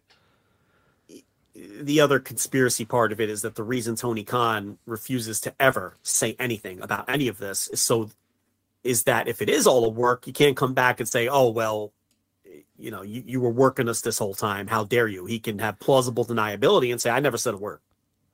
But again, that's just as deceitful to me, to where I would think that reporters and media people would never be able to trust him again.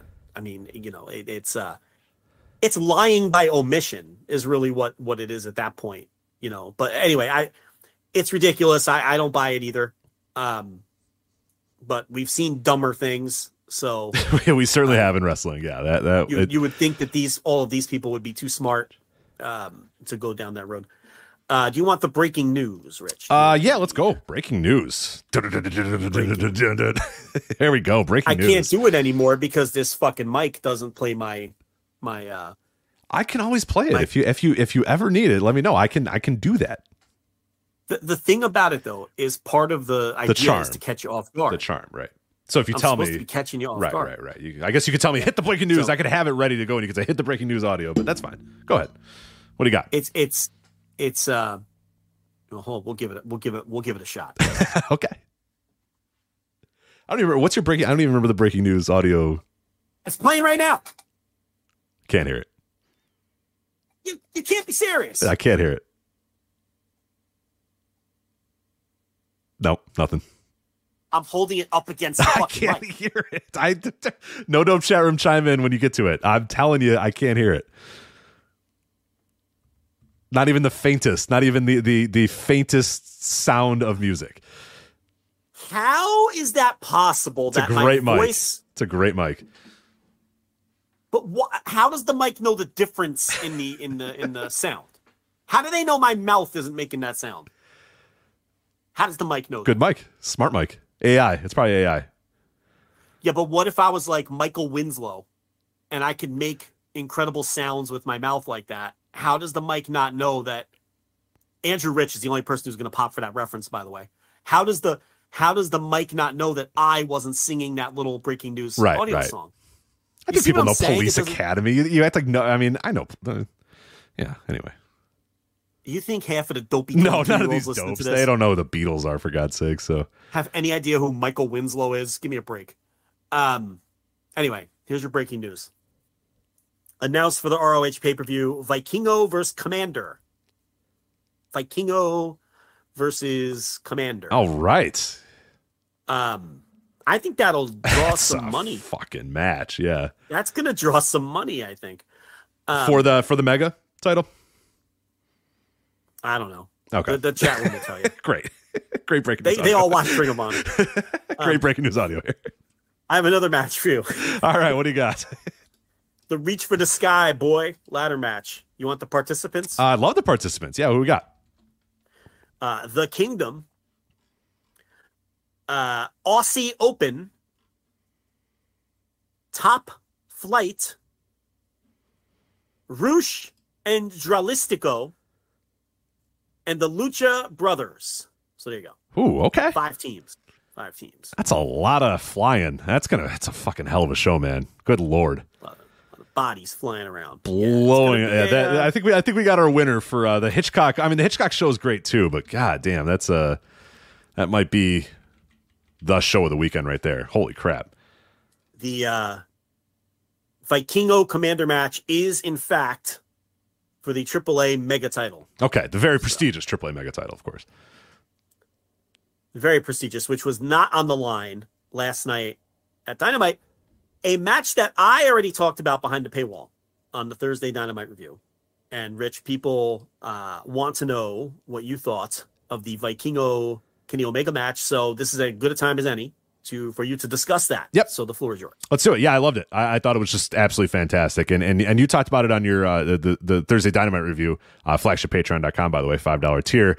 I kind of agree with you as well that I came in with very high expectations of how the match was going to appear and how it was going to look. And I've seen Vikingo many times. I've seen him live. I've seen Kenny Omega many times. I've seen Kenny Omega live. Like, these are two of the all-time great, like, wrestlers. In terms of high flying and in terms of how they put together matches and the spectacular stuff that they can do.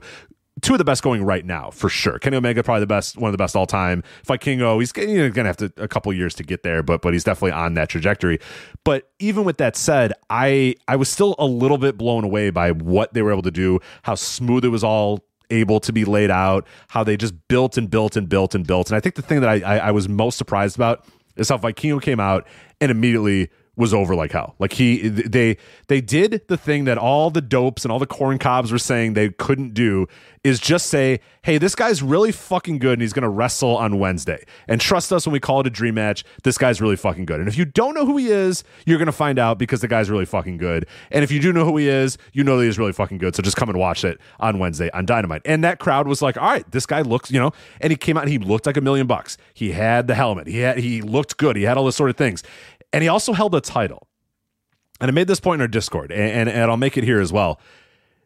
For people that don't know who this guy is or don't know anything about AAA and just know, hey, here's a spectacular wrestler or whatever, they built this guy up like, hey, this guy's awesome, this guy's great, Excalibur is running through his credentials, and then the guy comes out with a big, giant belt. And that might not mean a lot to a bunch of people, but I know when I was a kid and I was watching wrestlers that I'd never seen before, if they came out with a big, giant gold belt, I said, wow, that guy's a champion. That guy must be really good if he's a champion. Now, again, you don't need to know the history of the AAA, that AAA does not give a shit about their titles, that the mega title doesn't matter that much. It doesn't really matter, because what they told you is when he came out, they said Kenny Omega used to hold that title. If that title looks familiar to you, that's because that's the title that Kenny Omega used to come out with. And that was one of the big time title matches with, and they made that title important in that moment, and they made Vikingo important in that moment too, because he comes out, he looks like $1 million, he's got good music, he holds a title, he doesn't look like a geek, he doesn't look like a dork, he looks like a star.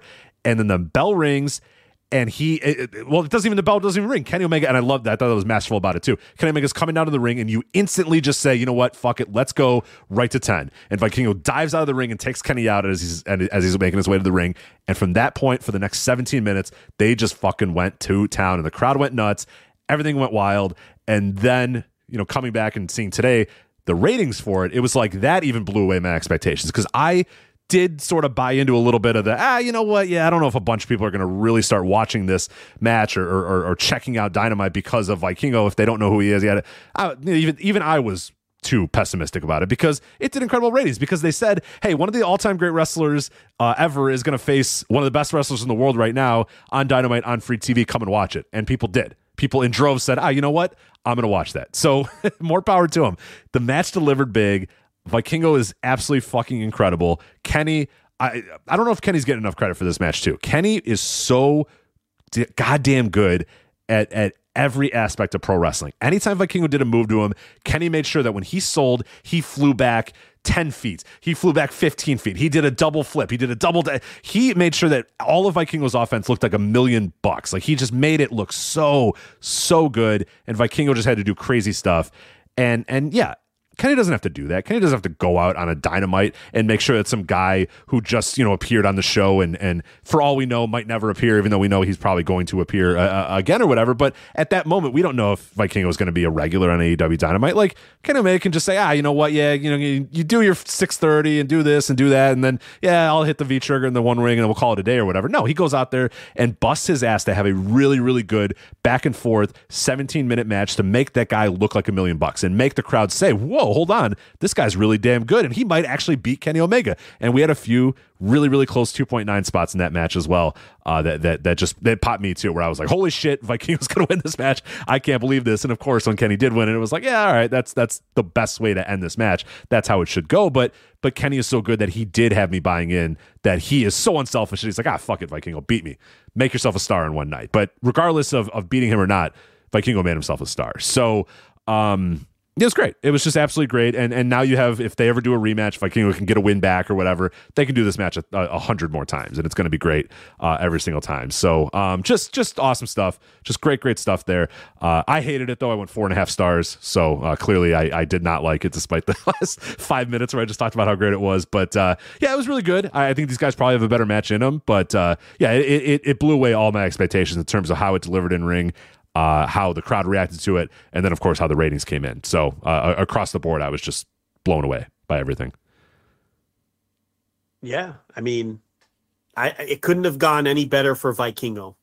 You know, his performance was. He didn't mess anything up either. That was the one worry I had. Is like, all right, I love Vikingo, but I've seen him slip on ropes or so often, or I've seen him do a dive and it doesn't quite work out because he does insane shit that shouldn't work. Like he destroys physics. Like the stuff he does, he hit everything perfectly. Yeah, and with the nature of the tribalism, people were just licking their chops for him to stink, and he was incredible. And I feel, and it's been a struggle to get him, you know, on this show, and it's been a struggle to put this match together with Kenny Omega. And I really feel good for him as a person that he was really able to nail his performance so spectacular. I mean, he looked great.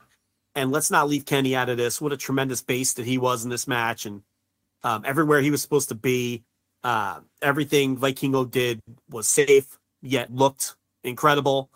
You know, Kenny was out. And like you said, Kenny did everything in his power to make sure that the guy got over and got all his shit in and looked spectacular in doing so. Dropping himself on his neck too, man. They do that Hurricane Rana and Kenny just lands right on his fucking head, and it's like, God that damn. That spot you're talking about with the backward, like the poison Rana off, like the backward. I can't even describe it. Where he comes, we're both talking about the same spot, but I mean, you know, Kenny's positioning there is so key too. You know, where Vikingo's coming backwards off the middle turnbuckle and landing on Kenny's shoulders, and then right into the poison. I mean, it's just. Man, it was just incredible. And Kenny deserves a ton of credit. Vikingo, good for him. He's going to crush it with Commander. And the one thing I was looking to see how he came across on big-time Major League television. And I knew that as a smaller guy, his size was going to be something he'd have to overcome with his charisma and his performance. And he did. Okay? Because I don't think anybody was watching this match by the end and thinking, man, that guy's really small. They were thinking, man, that guy's really spectacular. Right. And I just saw someone do things that no one has ever done in pro wrestling before, you know, especially if you've never seen him before.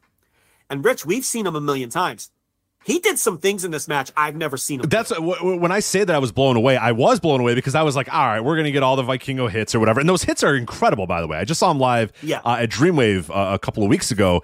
And that's a room where he entered, and there's probably, I don't know, 200 people in that room, 300 people in that room. He came out, nobody knew who he was. Me, the Swink, and like 3 other people were like clapping. You know what I mean? Like nobody knew who Vikingo was at all.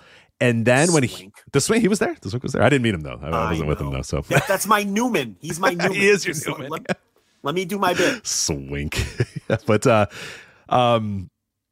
then when the match is over, the entire play, they're just jumping up and down. They're screaming for this guy. And I was like, that dude just owned this room in 10 minutes, came out there and owned this room. Got, you know, please come back, Vikingo, Vikingo, Vikingo. And then like intermission happened and people were like running downstairs to see if they could get shirts or merch or whatever. He didn't have any merch. He didn't even come. I don't even think he was down there at intermission or whatever. But like he had just grabbed that entire audience right there.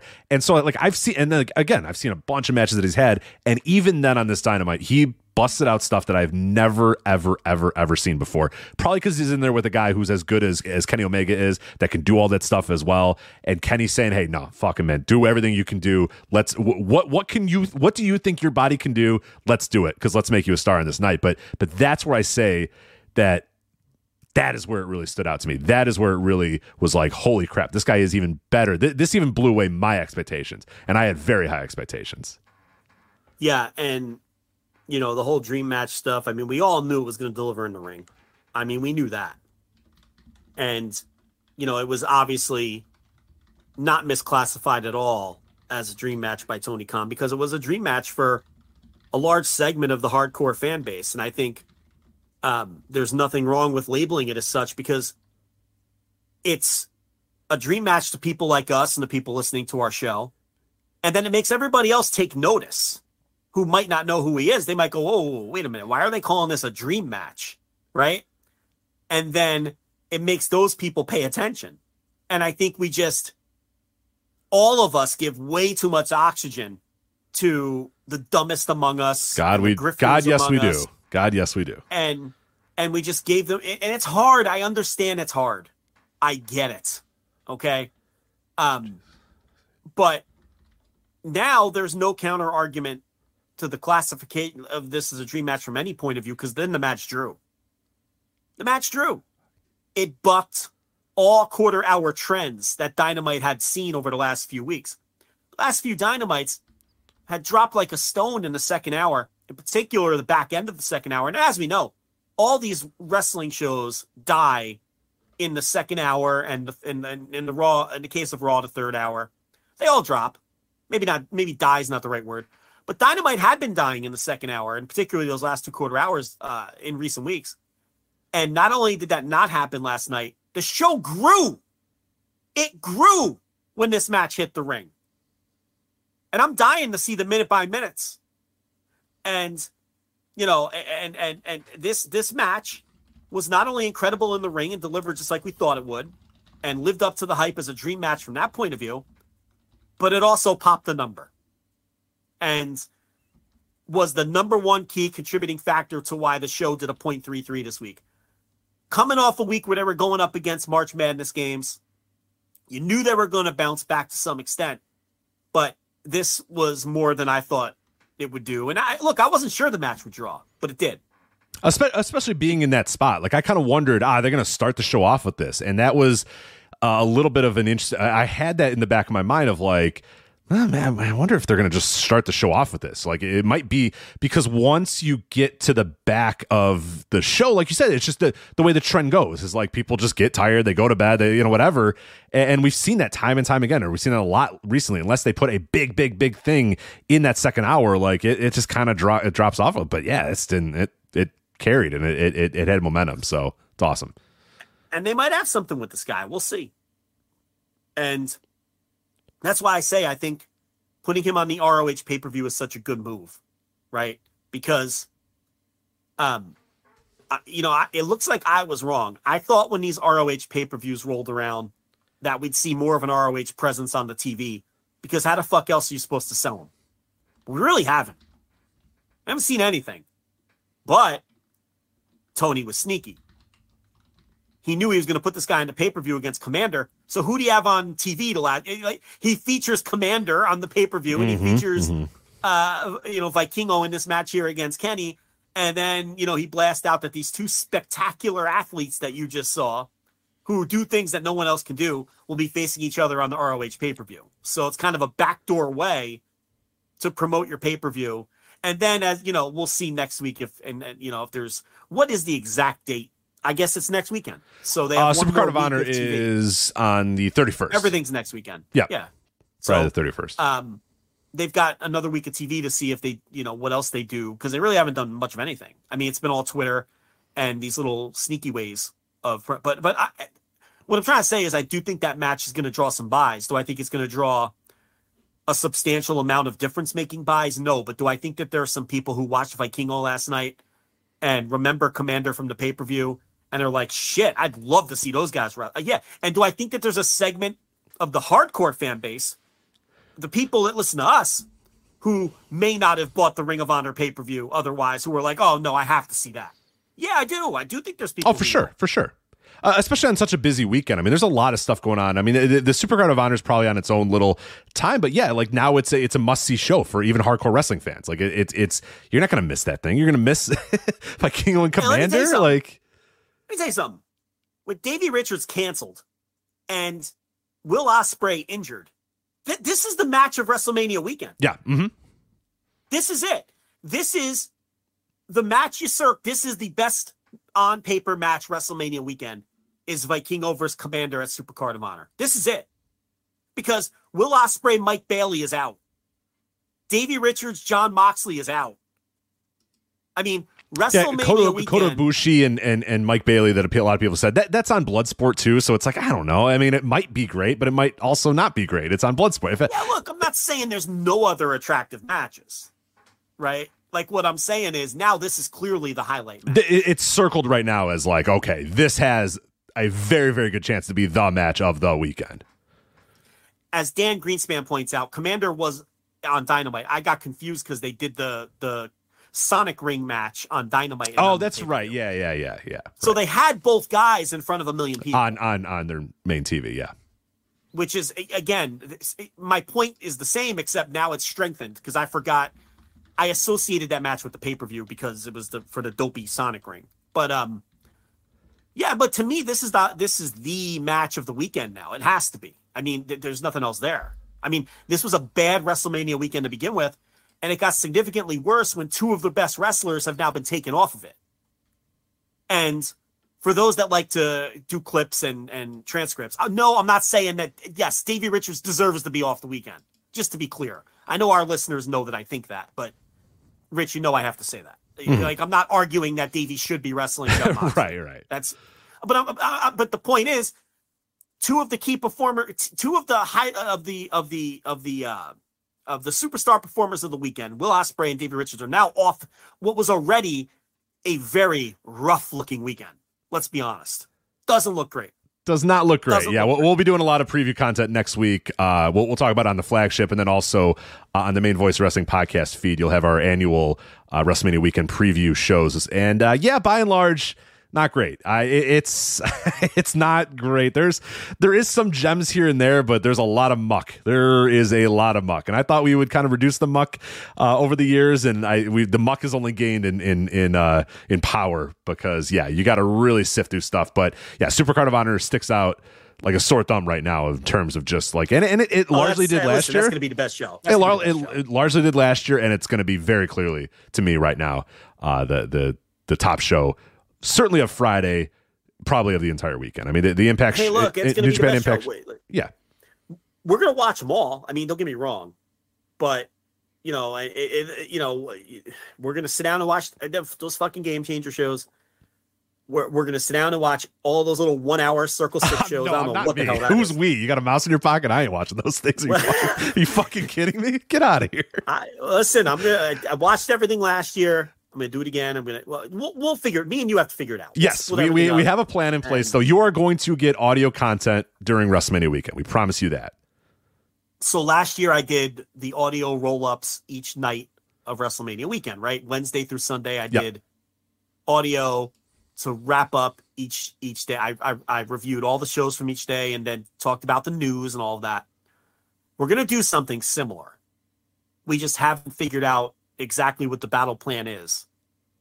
There may be some live instant reactions in the mix for some of these shows. Right.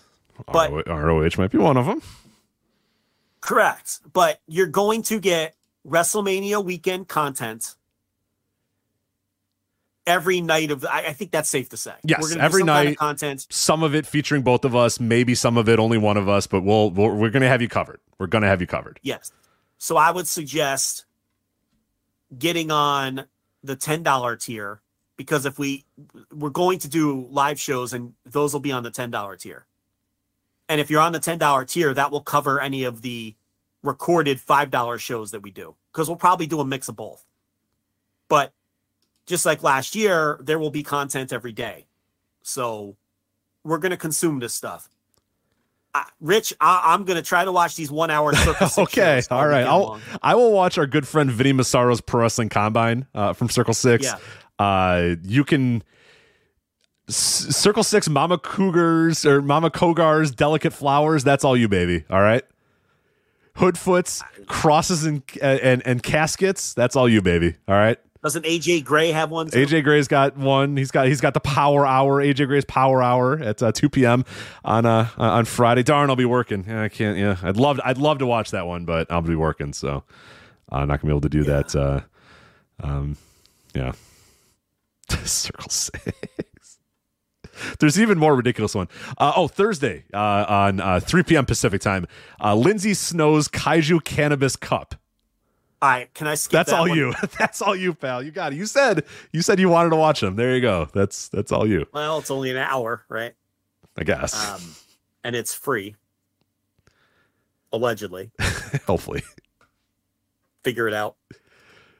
All right. So what else we got with this AE dub? I guess the Forbidden Door preset. Yeah, right? which So- seems like that happened like 9 months ago, but that was only earlier this week. Any worry about how AEW would draw going back to Canada, or if Forbidden Door would have enough demand as the first show? And we've seen New Japan and AEW. We're going to really want to watch them again. And for sure. Dave Meltzer reported first day pre-sales generated over $1 million in Canadian dollars. There's about 730,000 in US, so just under $1 million US dollars, but $1 million in Canadian dollars. WrestleTix reports that over 12,030 tickets were distributed already, with the arena currently set up for 13,600, and general ticket sales are going to start tomorrow. So the time we're recording this on Thursday, tomorrow general tickets are going to go on sale. Notable for context, WWE ran this arena in August of 2022 for an episode of Raw, and they drew 14,169. So you could definitely open this thing up a little bit more if they'd like, but very similar to probably last year's Forbidden Door. Sell the things that you can now, and then if you're going to try to reduce the stage or whatever, which I would, why not? Go for it. Reduce the fucking stage. If you don't sell them, you'll figure it out. But reduce the stage, see how much you can get in there, because that's big 1 day ticket sales right out of the gates already. 12,000 of the arena set up for 13,000 is pretty damn good right out of the gates for Forbidden Door. Listen, I think Tony is way too conservative with Forbidden Door. I would have tried to run a stadium. I'm not saying you run SoFi in LA with 100,000 seats, but something the size of Arthur Ashe, or maybe a little larger. And if you have a few empties, you live with it. You know, I think I'd rather do the WWE strategy of let's run a building that might be a little too big for us, but sell as many tickets as possible, because I think you could do that with Forbidden Door. And as great as the show was last year, you knew people were going to want to go to it this year. Plus, it's in Canada, which is this is a pretty fresh market for them, and it's not a place they've been to a million times. Man, I would have. It's a good market for both companies too. I should point. I think it's a good market for AEW and a very good market for New Japan as well. Yeah, and they're going to sell all 13.6, and I think they would have sold more if they were in a slightly bigger building. And I think the show is going to be great. It's going to be better than last year because they're going to have more people available, so you're going to have bigger names on it. And if the show is great again, I'm going to repeat what I said a year ago. Forbidden Door has the best chance to be the flagship / tentpole show of this company, which they are lacking. They're WrestleMania. They're Bound for Glory. They're Wrestle Kingdom. Okay? It's going to be Forbidden Door, because it's the only one of the 5 that feels special. All Out doesn't feel any different than Double or Nothing, and those 2 shows don't really feel any more different than Full Gear or Revolution. And I think the idea was for maybe All Out or Double or Nothing to become, you know, the one you build towards, right? But it just hasn't worked out that way, and we're almost half a decade in. It's not going to happen. It can happen with Forbidden Door, because the only one that feels different and feels special. So start treating it as such, right? And you can make this something truly. This can be your big yearly event. And if the counter argument is, all right, well, you might not have a partnership with New Japan forever, then what? Who gives a shit? Once it's established, it's established. Then you're off and running. You know, once you establish something as your biggest show of the year, where all the big angles culminate and everything else, and you're gonna have then the name does not matter anymore. WrestleMania is a stupid name. The name is irrelevant at that point. Then it doesn't matter. But I just think he's too conservative with it.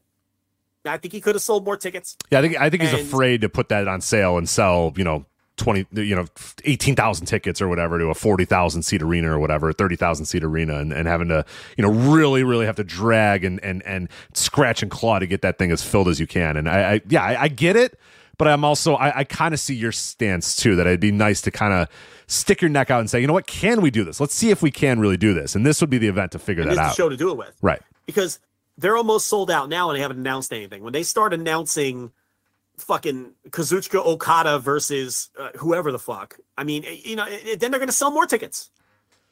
You know what I mean? It's like you're selling these buildings out blind before people even know who's on the fucking thing. And they didn't really. Last year was such a disaster with all that stuff that was out of their hands that they didn't even have a lot of dream matches. They didn't have any. They have a single AEW New Japan Dream match on that show. None. And look how well it did. And look how well received it was. And look at the ticket sales this year. Nobody's saying, oh man, we got that lame lineup last year. I'm going to wait this out. No, they bought all the fucking tickets again. And they're going to buy, and then you could sell more once you start announcing the matches and people see, oh, this is what Forbidden Door can be if everyone's available. And we don't have all these injuries and we don't have, whatever the fuck. So I don't know. I think it's too conservative. But we'll see next year. Like, here's the thing. I'm not saying you run a 100,000 seat football stadium, but here's the other thing too. They own a NFL football stadium. So don't come at me with like the rent or how much it's going to cost to run it. I mean, they own an NFL football stadium and they own a soccer stadium. I mean, why can't you run those? And then pack as many people in. And here's the other thing. They're NFL owners. They're buddies. You get the brother discount on these other NFL stadiums if you need to. You can't tell me you can't cut a deal with one of these owners. Get in there on the cheap. But even if you can't, you own your own. You own two buildings. I don't know. It's too conservative. But, it's already massively successful. And it's going to do a good number once, pay-per-view number. Once people see how great the lineup is. I mean, it's impossible for this year's lineup to not look better on paper than last year's. I was going to say, barring like even more horrific, luck. It'd be catastrophic. It would be catastrophic to have as much horrible luck as they had last year in booking that show, and just it would feel almost completely impossible, or just like this show's snake bitten. I'm on the opposite end. Let's never do the show ever again because all we're doing is hurting people and it's a disaster and it sucks and we need to. But no, that for sure seems like the way to go is book a good show. You're going to be able to book a lot more dream matches than you probably were able to book last year. The relationship is probably stronger than it was last year just because it worked out. It was successful. There's a proof of concept there. And yeah, I'm with you. Like I understand the risk of running a giant stadium, but at some point you're going to have to try it out. You know what I mean? At some point you're going to have to rip that Band-Aid out. And you know what? It's called promoting. Every week on TV, I'd have a 30-second ad with Excalibur saying coming, whatever the fucking, what's the date of this fucking thing? August? Yeah, sometime in August or whatever, or June or whatever, July or who knows, somewhere in the summer. As I list every month in the summer, yes. The dates are relevant. I would have Excalibur doing a 30-second ad read with highlights from last year, every single TV between now and then, saying, coming June 22nd, Forbidden Door. It's our trademark event. It's going to have dream matches up and down the card. And build it like it's something special. And bang it into people's heads. That's what promoting wrestling is. Convincing people what you want them to think. Do it. Don't treat it like the other four. Because it has the potential to be bigger than the other four. Blast that shit out for months until people are tired of fucking hearing it. This is our yearly event where everything comes together and you get the dream matches you've always been waiting for. This is the big one. Just do that. And make it happen. That's what promoting wrestling is. Because this thing is begging to explode. It really is if you look at last year and this year. And, man, I don't know what it is. I don't know if it's a fear of running a 25,000 or 30,000 seat building and quote-unquote only putting 20,000 people in it or 21,000 people in it. And then people talking shit, but who cares? WWE doesn't care about that shit. They ran SummerSlam in a fucking football stadium and had half of it tarped off and never moved the camera to the other side of the building. But they sold as many tickets as they humanly could. And they made everyone think that they filled up by the way that they shot it. Follow that lead by WWE. don't put ambulances on your. Don't have Hangman Page driving an ambulance. Yeah, don't have guys pointing at signs and asking for the double or nothing moments or whatever the fuck. Don't call 3-ways triple threat matches, and don't do ripoffs of tired Attitude Era angles with Hangman driving an ambulance. That's the shit you don't want to copy from that company. What you want to copy is how they sell their tickets. So, it's just a little frustrating. Listen, full disclosure. The night of that show last year, I remember telling Tony Khan to run Soldier Field next year. I said that to him. I said, run Soldier Field. I'm all fired up. I got adrenaline from how great the show was. Yeah, pretty soon you might be able to get that for a pretty good discount too. So I'm like, put that fucking thing in Soldier Field next year. You know? He didn't say anything because he probably thought I was a maniac. But that was my suggestion. Not wrong. I think I got the old thumbs up emoji. Like, all right, pal. Yeah, all right. The conversation's over. You know, that's the conversation ender when people, they slap the thumbs up on your fucking. Yeah, I acknowledge you, but I don't want to talk anymore. Okay. Right. That means yes. Or the thumbs up and the heart. If people slap the heart on a conversation, that's it. The conversation's over. I'm nodding in approval, maybe, but we're done. Yeah, thank you. I'm busy. I'm done with you. Leave me alone. That's, but. Anyway, obviously the show is already a success, but I think that I think Dave Meltzer was saying something like he's seen some prospective matches they're talking about, and they look incredible. So, and I think they really want to put their best foot forward after the debacle that was last year, and with the show turning out as great as it was. I can only imagine if some of those matches that it's almost a silver lining or a blessing in disguise that they didn't get to do a lot of the matches they wanted to do last year because the show was a massive success. Right. Anyway. Now you still have more in your holster. It wasn't like you unloaded everything and went, well, fuck, now what do we do next time? No, you got several more matches that you can book up and down that card. And maybe we'd be having a different conversation where we'd be like, oh man, but they did all these great matches last year. How can they top it? But the conversation we're having now is, they're definitely gonna have a better card even, and they're gonna sell more. Oh, for sure. Yeah. So. Yeah, at the end of the day, we might be saying, they should get a stadium. But yeah, go into that arena, 4 years old company or whatever, New Japan, AEW, no matches, and selling 12,000 tickets and probably selling that thing out by tomorrow. By the time most of you guys listen to this, that's still a fucking accomplishment. You know what I mean? And we said this last year with the United Center. Lop off that entranceway and sell every fucking ticket you possibly can. If WWE got to 14,000, you can get to 14,000 too. Why not? Go for it. Yeah. I would have tried a bigger building, and I guess, we'll see. We should probably, before we move on, I know we got a lot of other stuff to cover. We should squeeze this in. There's this, and because they want us to talk about it, this Canadian show that got moved, and they're advertising it as a live television. Did you see this? No. Yeah. What's this?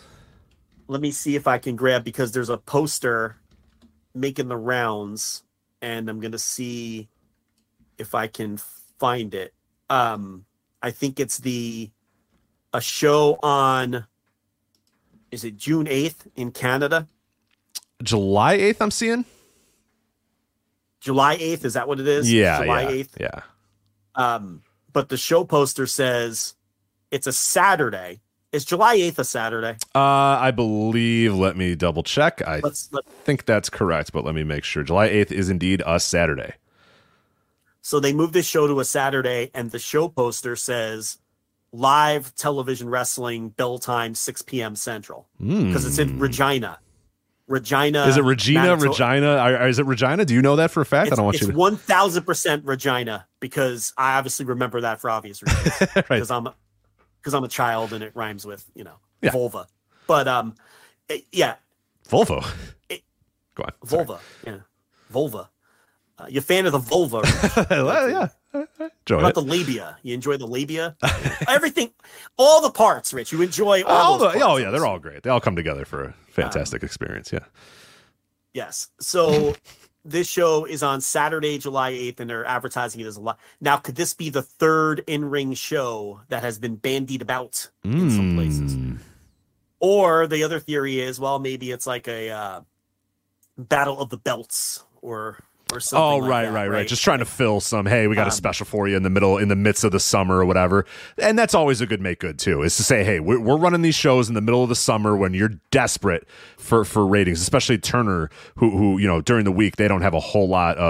Once the NBA's done, Turner is desperate for live sports and desperate for ratings bumps or whatever. So of course, yeah, that seems like a great idea to say, hey, we got these shows if you want to just occasionally throw up a Battle of the Belts, a Clash of the Champions, type of show, then yeah, makes sense.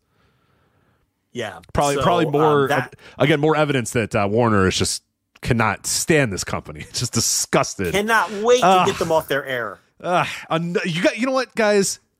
Here's another televised event. We fucking gross. We're gonna give you a third show. We'll air another thing too for you too. God, can't wait. When is this deal over? Because we're gonna give you a fourth show, right? To ensure that this deal cannot come to an end fast enough. So yeah, here I found it. So let me give you the details of this.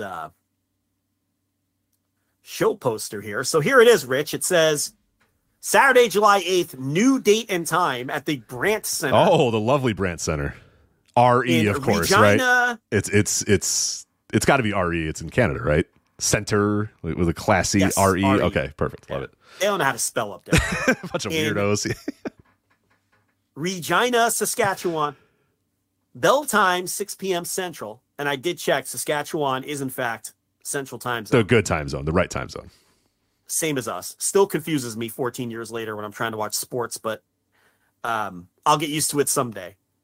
So tickets go on sale tomorrow for this, and it says live televised event. Very suspicious. So there's been speculation that maybe they'll do a Saturday show on one of the Turner channels, like the old 6:05 gimmick. This, of course, would air at 7 Eastern. So watch this just be a battle of the belts. Yeah, I'm sure it's just a battle of the belts in the middle of the summer when Turner's desperate for any sort of thing on their network. Can't you just tape that, though? I mean, do you really need to do Battle of the Belts live? Right? You can't tape it a little bit early, a couple days earlier. But I don't know the original date of the show. That's the thing. I was told that it was. I'm looking in the note of chat room here. July. It was supposed to be the July 14th Rampage. 14th. July 14th Rampage, but has now been moved to July 8th and now televised event. Because Dynamite and Rampage is the 5th in Edmonton. Yeah. And this was going to be Rampage on the 14th. It is now Mystery Show on Saturday, July 8th. So. Interesting. I hope it's a third show. That's fine with me. Yeah. More wrestling is fine with me. I know some people in this space are upset by more wrestling, but I like more wrestling. Especially if it's good. I like good wrestling. I mean, if you're inside Regina, I would say that you want to get a Jesus Christ. You want to get a ticket to this. I mean, sure. You could be into something special. Either that or you're going to get a Battle of the Belts and, you get Athena defending the ROH women's title. Right, Jade Cargill defending the TBS title or something. Yeah, I don't know. Yeah, maybe. Yeah. But anyway, that's that. I don't know. It's a mystery and nobody knows the answer. I certainly don't. But, I hear Regina is wet year round. Oh, our chat room always delivers. Always delivers. I didn't know it was a tropical. I didn't know it was tropical. I didn't know it was tropical. I thought it was, Not when Creech is around. Oh, wow. I'm working stiff. Working stiff. I took that Rhino 10,000. I'm working stiff. Guess you must have gotten flashed not that long ago. We can end. I'll talk about Jake Lee on my own if you want. Go ahead. Yeah. All right, we got like a half hour left, and we've done. No, we got an hour. We got an hour, and that's fine. That's fine. We got plenty of time. A little late. We started a little late. No, let's get right into this. Let's talk New Japan stuff here. We started a little late. We got an hour left. But first. Oh, you're right. You're right. We have a friend to talk about today. I want to take a brief time out to let you know about our friends Homage. Yes, what is Homage, you ask? Homage turns back the clock with shout-outs to eclectic moments and personalities in sports, music, and pop culture. From Billie Jean King to Larry Bird, Homage Clothing tells the story of triumph, individualism, and hustle, preserving the old school and creating new legacies. They have comfortable, well-designed t-shirts for all major sports leagues, MLB, NBA, NFL, college shirts, and more. This isn't like those other competitors with their awful. There's one specific competitor. I'm not going to bring them up or whatever. They sell terrible shirts with terrible designs. That's not what Homage does. No. They are selling high-quality stuff with great designs, retro content, always looks great. And for those listening to the Flagship, you will love their selection of WWE and wrestling shirts, including the brand new released this week Big Van Vader shirt. Yes, Big Van Vader. It's a classic one. There's steam coming out. He looks like $1 million. That Big Van Vader shirt is going to be mine very, very soon. They're also rolling out this week and next week a WrestleMania collection as well. I know I saw one earlier today about Ricky. It was a Ricky Steamboat, Randy Savage shirt. When I talk about retro, they're getting deep with the retro stuff. This isn't just generic ass basic. I mean, they're getting deep into matches, deep into the lore of the history of WWE. That stuff is all there in the WrestleMania collection and all their other retro stuff as well. So shop Homage today at voiceswrestling.com/homage. That's HOMAGE. Again, voiceswrestling.com/HOMAGE. Get deals there all the time, including right now, save 20% off on all beer, golf, and great outdoors shirts. Joe, I know 3 of your favorite things: beer, golf, and the great outdoors. Again, that's voiceswrestling.com/homage, HOMAGE, voiceswrestling.com/homage. Pay homage. There you go. All right. You want to talk some New Japan? Sure. Or should we make fun of Noah? What do you want to do first? I think New Japan should go first. Okay. New Japan can go first. That's fine. But we're going to take time. We're going to have time. We need to make fun of Noah. Listen, we'll do New Japan. Then we'll do Noah. Unfortunately, Jun Akiyama's All Japan Pro Wrestling might be... Yeah, we'll do All Japan. We'll do All Japan last. Jun Akiyama's... I'm joking, because he remade the company or whatever, and then even he realized this shit's dying. I'm out of here. Bye. Okay, I got you. They don't all land. They're not all winners. That's fine. That's fine. Listen, and then we'll do the All Japan last. Now, I will say this, though, before we start New Japan. I would have lobbied for All Japan first before Noah because I thought that their big show was better. But this Kaito Kiyomiya stuff is too we got it. It's too juicy. We can't be shortchanged on that topic. So we have to bump the Noah up above the All Japan, even though I thought the Noah show sucked. Oh, it sucked. Oh, boy, did it suck. That's why we got to talk about it. We got to talk about it because it sucked. I wasn't going to accept a counter opinion. It fucking sucked. But yeah, New Japan rightfully is in the number 1 slot with the New Japan Cup final. So here we go. SANADA defeats David Finlay, wins the New Japan Cup. He'll go on to Sakura Genesis now to face Kazuchika Okada. Obviously, the big thing with SANADA is during the course of the New Japan Cup, he left LIJ, joined the Just 4 Guys, shaved his beard, shaved his hair, and now it is just 5 guys, and one of those guys is your New Japan Cup winner in SANADA. What'd you think of SANADA's transformation? And then, of course, what'd you think of the New Japan Cup final match that he had here with David Finlay? Are you ready to buy in to SANADA again?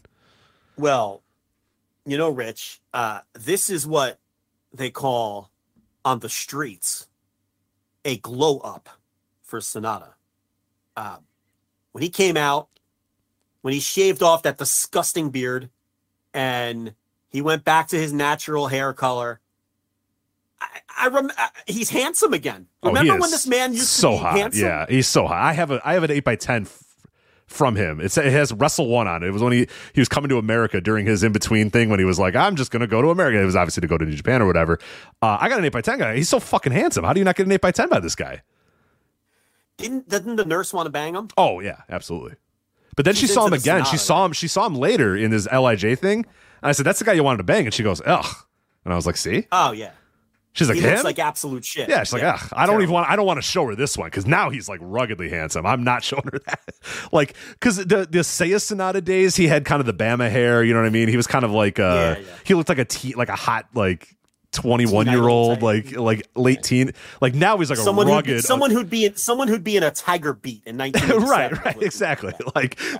He is 24, but they want you to think he's 16 or whatever. He's like he plays a 16-year-old on television, even though he's like in his mid 20s or whatever. Like one of those guys. He had the hair, the bangs, all whatever. Then he did the whatever, but now he's like a ruggedly handsome adult. So I'm not showing her that Sanada because I can't compete with that. How do you compete with that with the current Sanada? You can't. He's like, he looked like incredible. He looked like absolute shit in LIJ. Let's be honest. Okay, he just looked terrible. And he joins, at the back end of the tour. I think when he won the semifinal, right, is when he joined. Yeah, he beat Naito and then joined after. Yeah. Right after the Naito match, and then he leaves LIJ, which I think this is a good move for him too. Oh, for sure.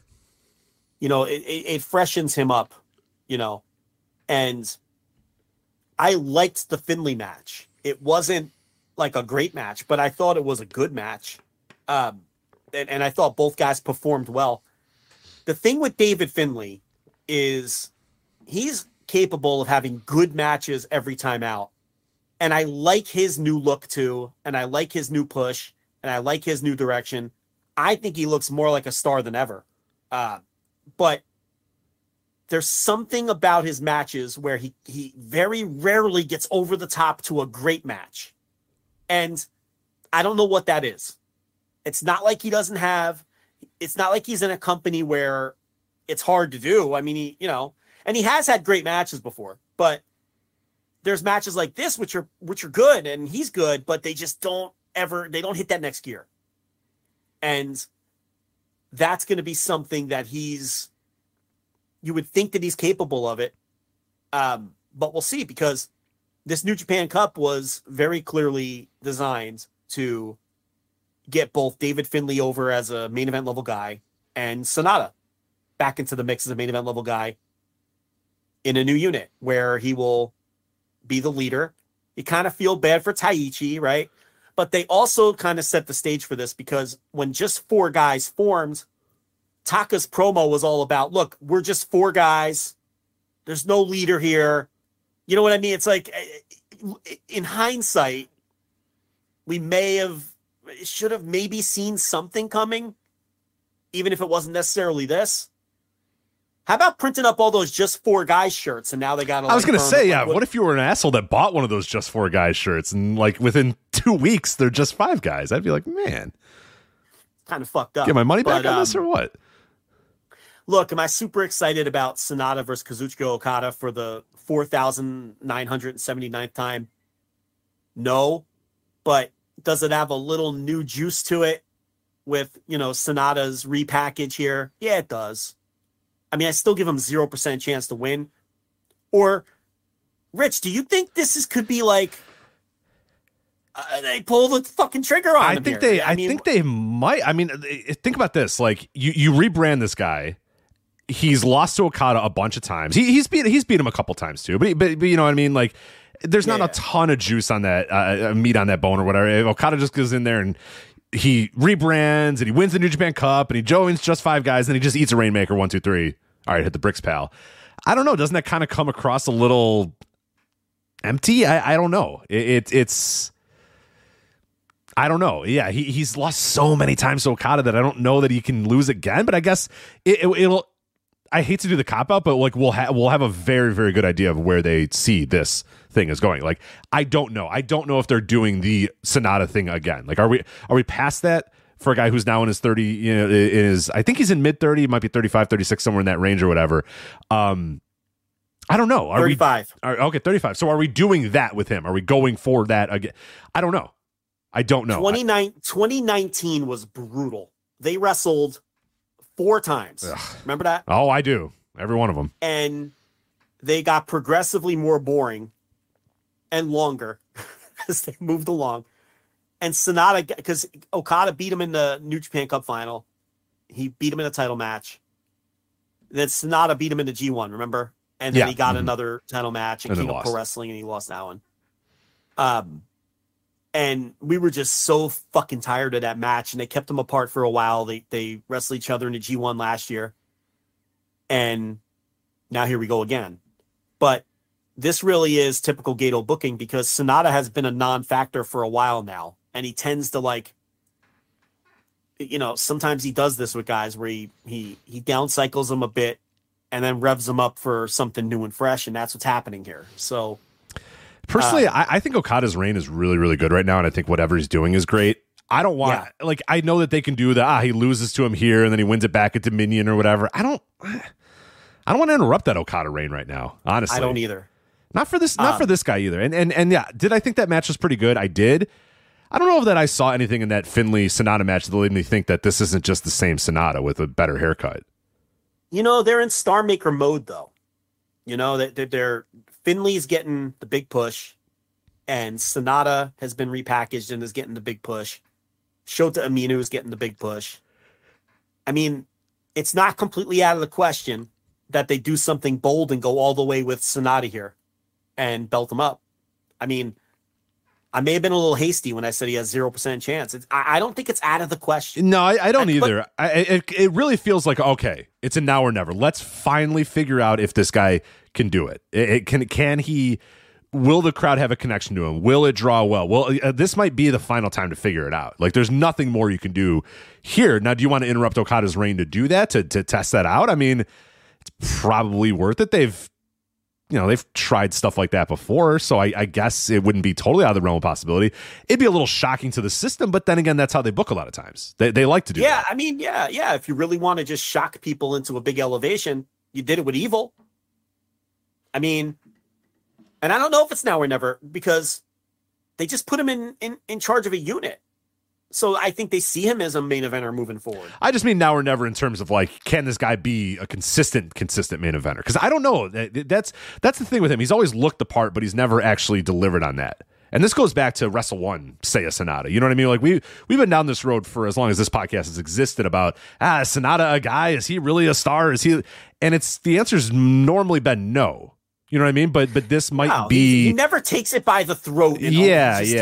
And that's my worry again. Because honestly, like, again, I like this New Japan Cup match, but I'm watching it and I'm thinking, all right, this guy's got all this elevation. He's in his hometown or whatever, and he's just fucking wrestling a SANADA match, man. He's rolling on the ground. He's putting guys in dragon sleepers, and I'm like, a little more. Let's go. Come on, man. Like, they're putting everything behind you. They're making you win this cup. They got you in front of a unit. They have you, you shaved. You got this head. You're in your hometown. Like, let's fucking go, man. And I just don't know if I saw it. Fresh coat of paint, same old match. That's what I'm saying. Like, that worried me. That if I saw that match, I'm going to the back, and even if I thought he was going to beat Okada, I'm saying, nah, you're not. No, that's fine. This is your spot. I wouldn't do it either. This is your spot. You're a nice little upper mid carder. You can get title matches here and there, but you ain't holding our title. Yeah, I wouldn't do it either. Okada really is having a great title reign. I mean, he's just doing such great work right now, and I don't know. Do you want that title off of Okada for Forbidden Door? I really don't. I don't want that title off of him at all right now. No, but does New Japan want it off of him before Forbidden Door? Yeah.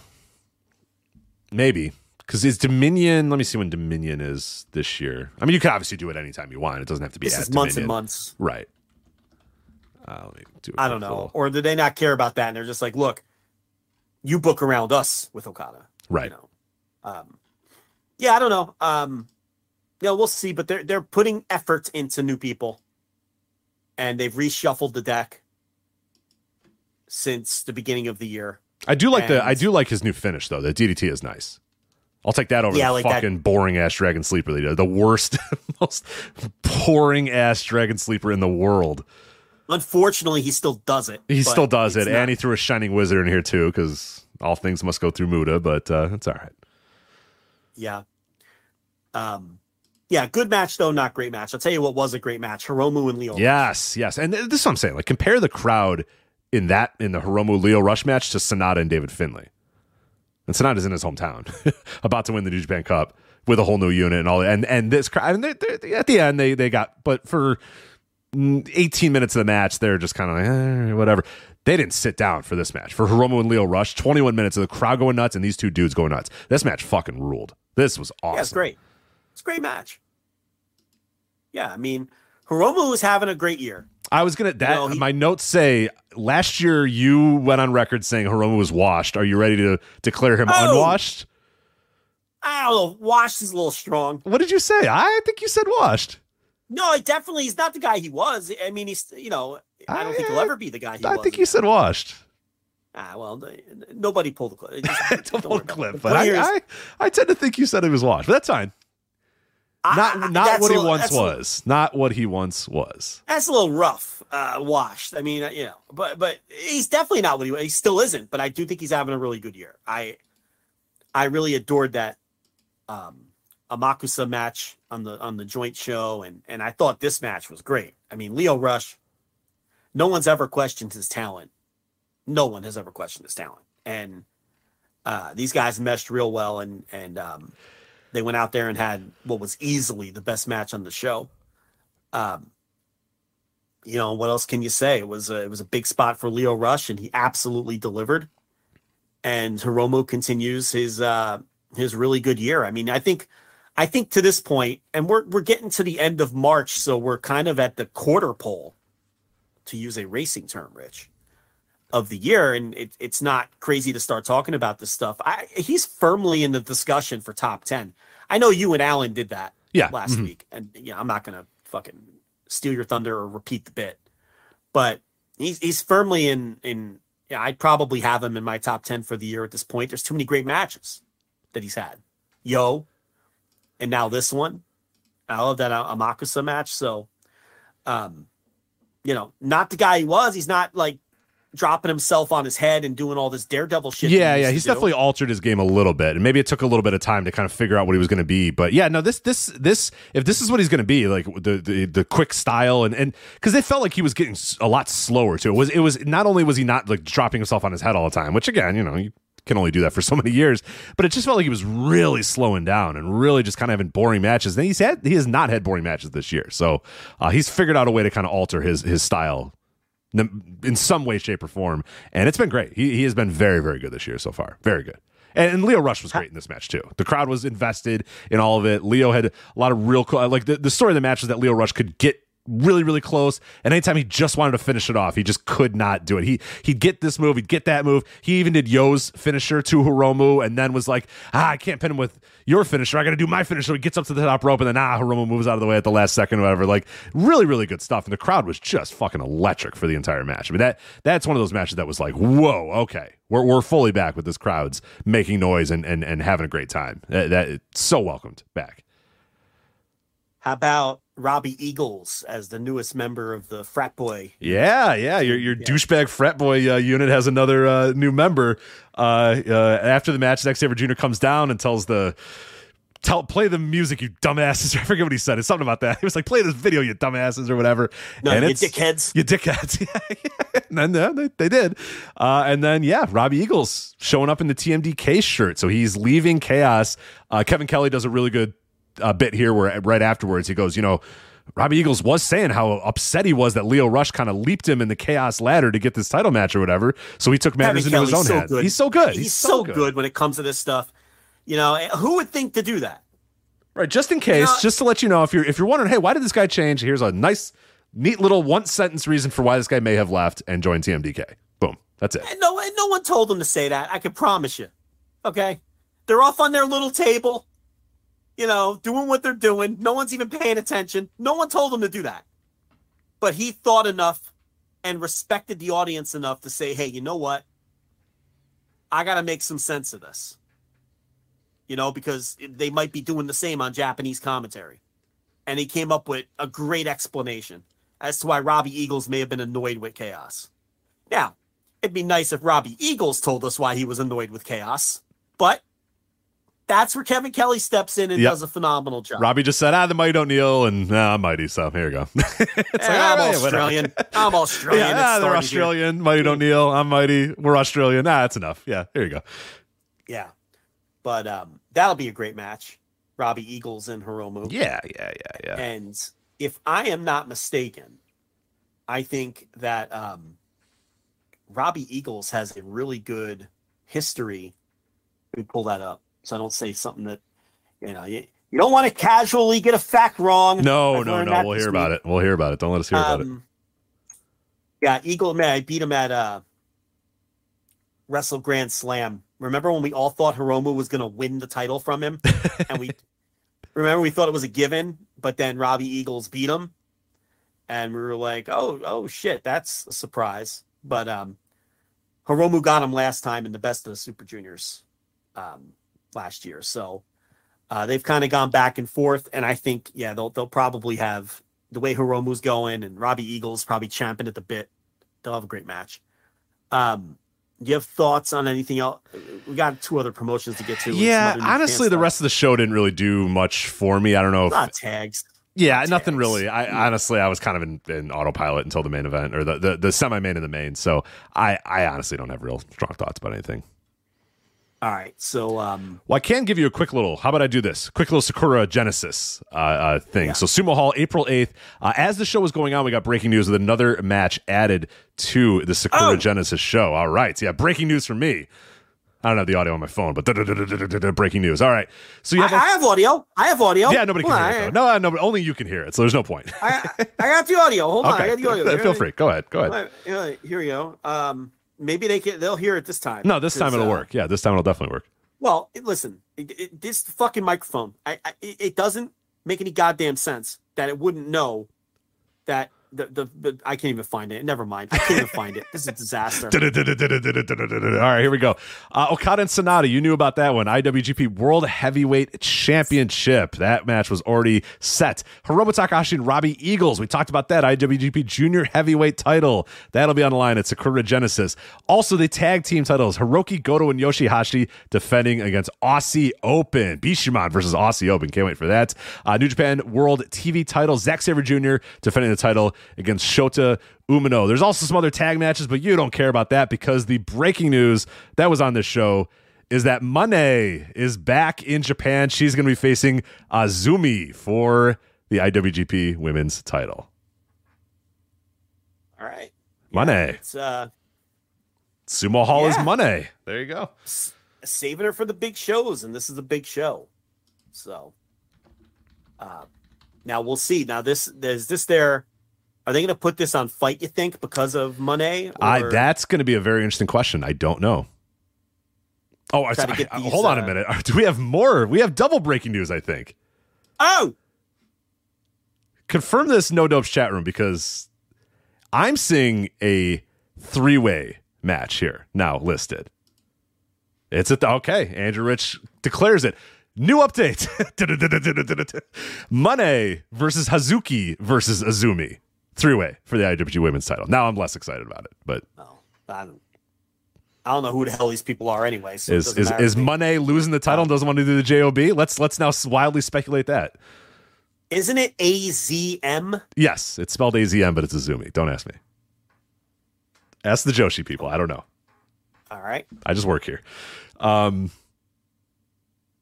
you go. Well, I'm not a fan of 3-ways unless I'm in Regina. So I obviously think, without knowing anything about the other two, that this is a downgrade from that standpoint. But I'm more interested to know if they're going to put this on Fight or if they're going to try to get these crazy Sasha Banks fans to purchase a New Japan World sub. Yeah, I think it's about time they get a New Japan World sub, right? Well, they make more money on Fight, right? It's only... That's true. Like, New Japan World's only like $8 right now.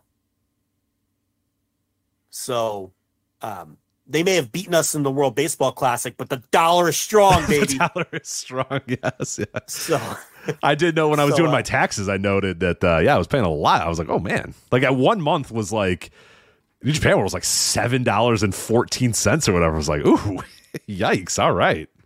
Listen, we can't hit Otani's slider, but the dollar is owning you. Oh, you did the taxes, huh? Oh, yeah. I'll tell you about that later. Yeah. You're. Don't tell me. Yeah. I'm doing them next week. So yeah, you're about to ruin my world. Yeah, I can't wait. I'm gonna prepare to have a terrible weekend, Rich, because I'm doing them. Oh no, that's WrestleMania weekend, isn't it? Yeah, don't wait that weekend. Well, you're running out of weekends. See what? Oh man, I don't know. Shit. Nah, I'm all right. April 15th, right? Tax day? Yeah. I don't know. I'm a I'm a deadline kinda goober. guy. I'm a goober. You know me. I do it like 2 months in advance. I'm like Ned Flanders doing it like the day after. April 18th. April 18th. Yeah, Ned Flanders does his like New Year's Day or whatever. He submitted his taxes. You got till April 18th, Joe. April 18th. Tuesday, April 18th. Well, I'm gonna ruin for you 2 weekends from now. Good. Okay, that's fine. That's fine. Is what's gonna happen when we do the books. When we do the books, and I'm like, Rich, we owe $45,000. Then you're gonna be like, thanks, Joe. Thanks. You're gonna do the yearly. All right, I'm gonna go have the talk with the nurse, and and I'm gonna be giving you the yearly pep talk. No, this is what you tell her. No, listen, there's a way to spin this. So settle in for that. But no, not a fan of the three-way, even though I don't know who any of these women are. Yeah. Well, are you ready to wildly speculate that Monet is dropping the title and they don't want her to do a straight job, so they're doing the three-way instead? Interesting, huh? Dropping it that fast? I don't know. How many dates does she have? She's got to have she has at least one more date.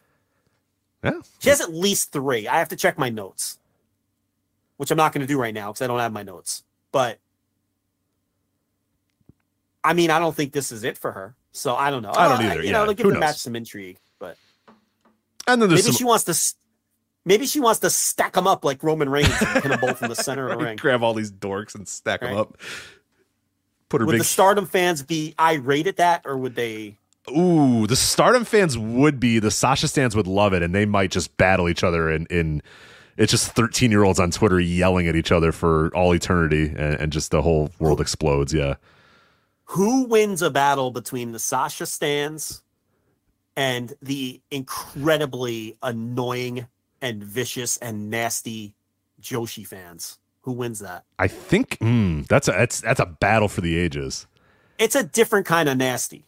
Oh yeah, I think the Joshi fans have a different kind of nasty, and they tend to be a little bit older. So I think that they'll strike deep on the Sasha stans. They're not much older. They're not much older, but they're older enough. They're wiser in years. They're relentless. They're relentless, man. You should see, too, yeah. Dude. We Jumping Bomb Audio on the Voice Wrestling Podcast Network. Their comment section everywhere, whether it's on YouTube, it's a fucking massacre, man. And if you see the ones those are the ones I approve. I don't approve half of them because they're just like like vicious. I'm like, man, it's a podcast. Just don't listen. You don't have to listen if you're that upset, man. You just have to go away. I mean, yeah, they're rough. Yeah, that's a. I don't. I keep being tempted to pick one side, and then I'm like, but have I considered? You know what I mean? Like it's tricky. I don't know. I think the Joshi fans do it. The Sasha stans will move on to something else. You know what I mean? They'll figure out something, but.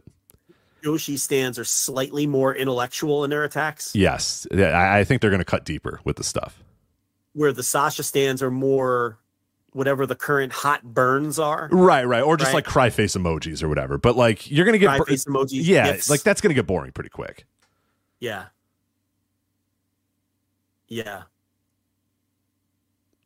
Don't fuck with those Joshi. Nah, man, they're relentless, man. They never stop. And they remember. Oh, they do. Like they're still saying shit about me from things I said in like 2013. Yes. Like they don't forget anything, because they're a derivative of the Deep Puro. Yes. Yeah, you are not allowed. For the record, you, me, and all of us at Voices Wrestling not allowed to be posted on the Reddit Joshi section. Right. Because they hate us so much. Because of, I don't know. You want me to read it verbatim? No. I could read it verbatim. Do you have it? Yeah, hold on. Go ahead. Yeah, it's great. Yeah, I like it. Go ahead. Dorks. Let me think this up. Fucking dorks. And by the way, I don't care because I once went to a Reddit mod and specifically said, go to whoever your boss is and say, I want Voices of Wrestling banned from Reddit. I hate all of you and I don't want my content there. And I don't let us post and don't ever talk about us. Yes. Can we make that deal? Just because I don't give a shit. Like, leave us out of your dumb mouths, and we won't try to post anything. All right, so here's what they said. The review was removed due to the very low reputation Voices of Wrestling has throughout the Joshi fan community, and really the Japanese pro wrestling fan community at large. That's why they wouldn't let us post. Yeah. Okay.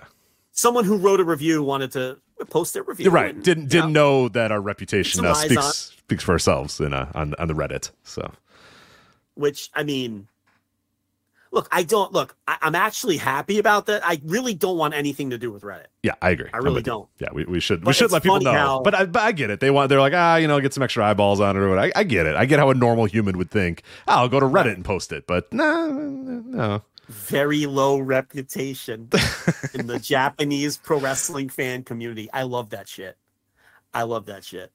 Who has done more for New Japan in the last 10 years on the English side than you and I? Who? Yeah. Name them. Not a whole lot of other. Name them. Not a lot of other books going out about New Japan Pro Wrestling. But yeah, all right. Nobody. Half the people on Reddit are watching New Japan because of me. Let's be honest. But I don't want to be on Reddit. This is good news. They're the worst. They're the absolute dirt worst. So good. I'm glad. But it's hilarious. We've been pushing for years. Yeah, thank you. Time we got banned. Thank you. Piss babies. But anyway, let's fucking children. Now I'm gonna do a CM Punk promo on. Right, I work with fucking children. Munching on a muffin. I know none of them can manage it. I know none of them can manage a target either. That's for sure. But no. All right. Well, I'm gonna leave. I had some jokes, but yeah. You know how people are with joke, Rich. So they don't. Yeah, people don't like jokes. Jokes are bad. No one has a sense of humor. Yeah, jokes are terrible. Do you want to get in more trouble with the Deep Pro community? Fuck yeah, Let's fucking do it. Noah Voyage 2023 in Yokohama. Yes. Main event of this show is a GHC heavyweight title match. Jake Lee of Good Looking Guys, who added two more not that good looking guys to Good Looking Guys. I'm now convinced Good Looking Guys is an inside joke because there's really only one good looking guy in Good Looking Guys, right? Jack Morris, objectively good looking guy, right? Sure. You are in between. I'm in between on Anthony Green. You think the retrosexual is a good looking guy, right? I don't know. My argument on the retrosexual is his gimmick is that he's a good-looking guy. Okay. So I don't have a problem with him being in the good-looking guys. Fair. Okay. If like let me think of a good one. If Loverboy Dennis Condrey, who is clearly not a good-looking guy. No. But if that's his gimmick, like he can be in the group. You see what I'm saying? I got it. The wink, like I'm a good-looking guy, yeah, type of thing. Okay, I got it. I mean, you couldn't be less good-looking than Dennis Condrey. No, Dennis Condrey is one of the least good-looking humans on earth, but you know, yeah, but it's disgusting, man. Anyway, Jake Lee, I'm on record of not a good-looking guy. You said, I think one time you said you could see it, but you wouldn't consider him a good-looking guy. Imagine Dennis Condrey all up in your Regina. Imagine that. God, on top of you. It's just smelly and sweaty and just hair. There's just all hair everywhere. You know what I mean? Like reeks of Winston cigarettes. Right. And Winston cigarettes and whiskey. Right?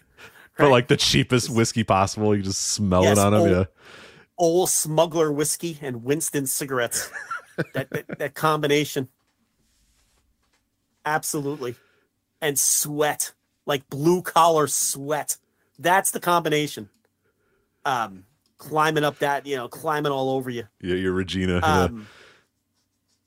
Yeah, so anyway, no, I don't think Jake Lee is a good-looking guy, no. Okay, well, throughout this the terrible Noah show, they added two new members to Good Looking Guys. Now, one of these men I know you don't think is good-looking, and that is Yohei. I mean... I see it, but here's my argument with Yohei has always been, I see it, I'm not begging Yohei, but I see how some people might think Yohei is a good-looking guy. Yeah, listen, if you vape, if you if you like people that vape, I could say, because I like Yohei definitely vapes, right? Oh yeah, absolutely, for sure. He's a vapor. If you like people that hang out at the vape shop with all the neon signage out front. Yours have I love that every vape shop has to have the exact same neon signage. We have like 20 in our town now, and every single one looks exactly the same. Yeah. So, so I can accept Yohei, I guess. Okay. There's a certain kind of, Tadasuke is also a good-looking guy. I do not think that man is a good-looking guy. His head's like it's too rectangular. Tadasuke, I will not hear an argument that he is a good-looking guy. I just won't. No. He's an objectively not good-looking guy. These good-looking guys are off the rails here. You could make an argument that just 5 guys should be called good-looking guys, and the new good-looking guys should be called just, I don't know, 6 guys or whatever the hell they are right now. Yeah, there's 5 of them, and there's like 1.5 good-looking guys in the group. It's, so it's rough. But this was a Noah show. But anyway, Jake Lee, we'll talk about units changing and tag teams hating on each other and breaking up immediately, because of course that happens on any. The juniors got to be breaking up, right? You can't possibly have juniors possibly staying in the same unit for more than a week at a time. So that don't worry, we'll get to that. But main event. GHC heavyweight title match, Jake Lee, Kaito Kiyomiya. Now, one thing I was going to credit New Japan for with the New Japan Cup was Hiromu Takahashi and Lio Rush, 21 minutes, 27 seconds. Got in, got out, kept the crowd alive, all of it, got out under 25 minutes. Good. Love it. New Japan Cup final match, SANADA and David Finlay. Like I said, not as quick-paced or whatever. In and out, under 20 minutes, 19 minutes and 56 seconds. So Noah said, are you guys done having boring, never-ending, brutal main events? Can we have that? And New Japan said, sure, guys, have at it. And they decided, good, we're going to do that when we do Jake Lee and Kaito Kiyomiya for 35 minutes and 36 seconds that I will never get back of my entire life. Joe, how brutal was this match? How bad was Jake Lee versus Kaito Kiyomiya? Man, I mean, I just thought it was an average match. It sounds like you really, really hated it. It picked up in intensity towards the end, and they did have the crowd into the near falls by the tail end of it, but it was a hard watch. It was long. There was nothing happening. It was super boring. Jake Lee had 90% of the offense, which made you think, man, he's going to definitely lose here. And then he just fucking won. And then he wins. I was like, and okay. It's, man, and I don't get it. I mean, Jake Lee was an objective failure in All Japan. I mean, by all metrics, by in-ring, by drawing, by business, by everything, by all metrics and all measurements, a failure. It did not work. They tried him as a heel. I mean, the same gimmick he's doing now didn't work. And you bring this guy into your company, and logic would tell you, okay, we got a former Triple Crown champion from a promotion that is viewed in a similar vein as ours, even though I think Noah's way ahead of them. Well, maybe not anymore on the business side of things. Don't say we didn't warn you. This is the booking move here is to build Jake Lee up for a match against your champion and fucking beat him. And then have my champion hold up my title and talk shit about beating a former Triple Crown champion. Am I out of my mind, Rich, or is that something logical that you might consider? Instead, we have the guy come in and jump from All Japan and beat our champion in dominating fashion over the course of 36 minutes. I don't understand it. Make it make sense. I can't make sense of giving Jake Lee his title. It boggles my mind. It just, even if you wanted Kaito Kiyomiya to lose the title to somebody, which we'll get to in a second, why maybe that could potentially be happening. Jake Lee is your guy. You go with Jake Lee, and now let's talk about the attendance, because they announced 1,308 people for Noah Voyage 2023 in Yokohama. And I have no reason to believe that they're out and out lying about that attendance. But I will tell you, these men were wrestling in a black hole. You couldn't see anything in that arena. They darkened every bit of the crowd. And when they turn the crowd lights on, there is not many people in the front row. So if all those people are up in the upper decks with the cheap seats, fine, that's great. But it did not. It looked awful awful when they put the crowd when those lights were on, and when those guys hit the ring, lights off, darkness, and they are wrestling in the abyss. Not good. Aesthetically awful for Noah. There is, first of all, 1,308 people is not a good number. Okay, that's the first thing. Second of all, yes, Stardom's done better multiple times over the last year and a half or whatever. So in that building, especially this year, they ran it earlier this year, and they had much better attendance. So it's not a good number. The second point is there is not a fucking chance there were 1,300 people in that building. Rich, you know this. I took photos. I have photographed. The lights were off, which is your first clue that they're full of shit. Right. When they're wrestling in fucking a black hole, then you know, oh, geez, that can't be good. But occasionally they would run a spotlight around the building, for effect or whatever. You should see me up there like it's the Zapruder film, pausing at key times when the spotlight is on certain seats. And you saw the photos. I sent you the photos, Rich. I took photos of different premium seats, not the upper deck, premium seats, different angles, different times of the show, because, okay, maybe 45 people all went to the bathroom in this section at once. I'll give them the benefit of the doubt. I'll take another picture 3 matches later. Still nobody sitting there. I took pictures during the main event, introductions, spotlight circling around. Nothing but empty seats and all the most expensive seats. And this was not COVID spacing either, because there'd be like one guy in the section and every other seat empty. Jesus, nobody bought tickets to this thing. There was nobody in that fucking building. There was not at 13. They announced 940 for the N1 Victory show last year, headlined by Kaz Fujita, who we all know can't draw a dime, and Go Shiozaki. Okay? For Great Voyage last year, they announced 905, which had the Hideki Suzuki, Takashi Sugiura versus Daike Inaba, Kaito Kiyomiya tag team tournament final match as the last match to go on. And they announced under 1,000 people for that.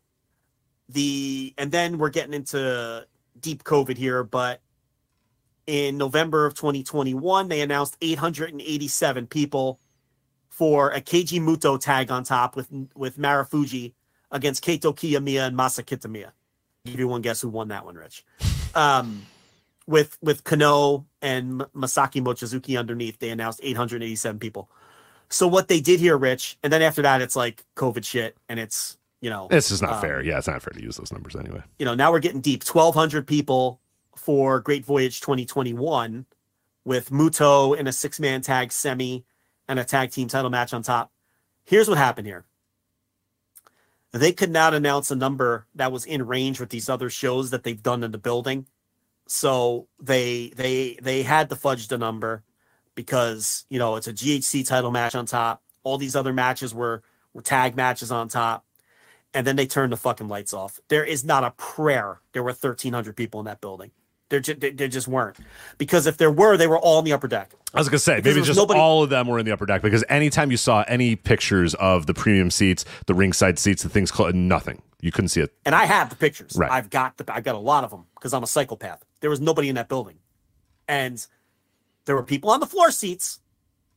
They sold most of those, the chairs. But that next section there's nobody there. So I think this show, there's a good chance, did worse than their last couple tries in this building. And to be completely honest, why wouldn't it have? It's Jake Lee. Who the fuck is paying for Jake Lee? It's Jake Lee and Kaito Kiyomiya, of course. I'm not paying to watch that. It's Jake Lee and a guy you've beaten like a drum. We warned people about this. 1,300 is not even a good number. You want to tell me I'm a lie, that I'm wrong? All right. Well, 1,300 is not a good number either for a GHC title match. No. And like I said, that in the same building, Stardom did it, and Andres in our note of chat room is bringing it up. I'm glad he did. An important note about that is that was the opening night of their trios tournament. It's not exactly a huge show. It's not like Stardom, one of their big time matches and the big time shows with big time title matches. That's just a show. You know what I mean? That's just a Stardom show in that arena, and it gets 1605. So the rest of this show stunk. Oh, I am convinced. If you told me, let me frame it to you this way. If you told me that Pro Wrestling Noah was booked by throwing darts at a fucking board or rolling dice, I'd believe you. Who asked for a Taniguchi push? Why is he beating Segura? I know. I was like, that should be a nice routine. Oh my God, Shuhei Taniguchi beat Segura. Oh boy. Okay. Really? I mean, he's 46 years old, and look, I get it. Segura's in his 50s, but he can still go. But Segura's Segura. It's Shuhei Taniguchi's Shuhei Taniguchi. Like, Taniguchi stinks. I mean, he had one okay run like 7 years ago, whatever it was. I mean, I don't really want to dump on the guy, but the guy's been a failure since he ain't it. Let's be honest. Yeah, it's not. He's a nice little underneath veteran guy that is mildly popular with fans in that role. I don't get that. They're reshuffling all the juniors again, but what's new? Joe, they reshuffled in a match where they won the tag team titles. These fuckers found a way to have our guy Ogawa have one of the worst matches I've ever seen Ogawa have. Terrible match. How semi-main horrible event, was by the that way. match? How bad was that? I'm watching this thinking, what is going on? What is happening? Go home, guys. What is 25 minutes and 29 seconds? It was Eita and Ogawa versus Chris Ridgway and Hayata. I am not kidding when I say I went dud on that match. I thought it was fucking atrocious. Cage match is like 2.2 or whatever.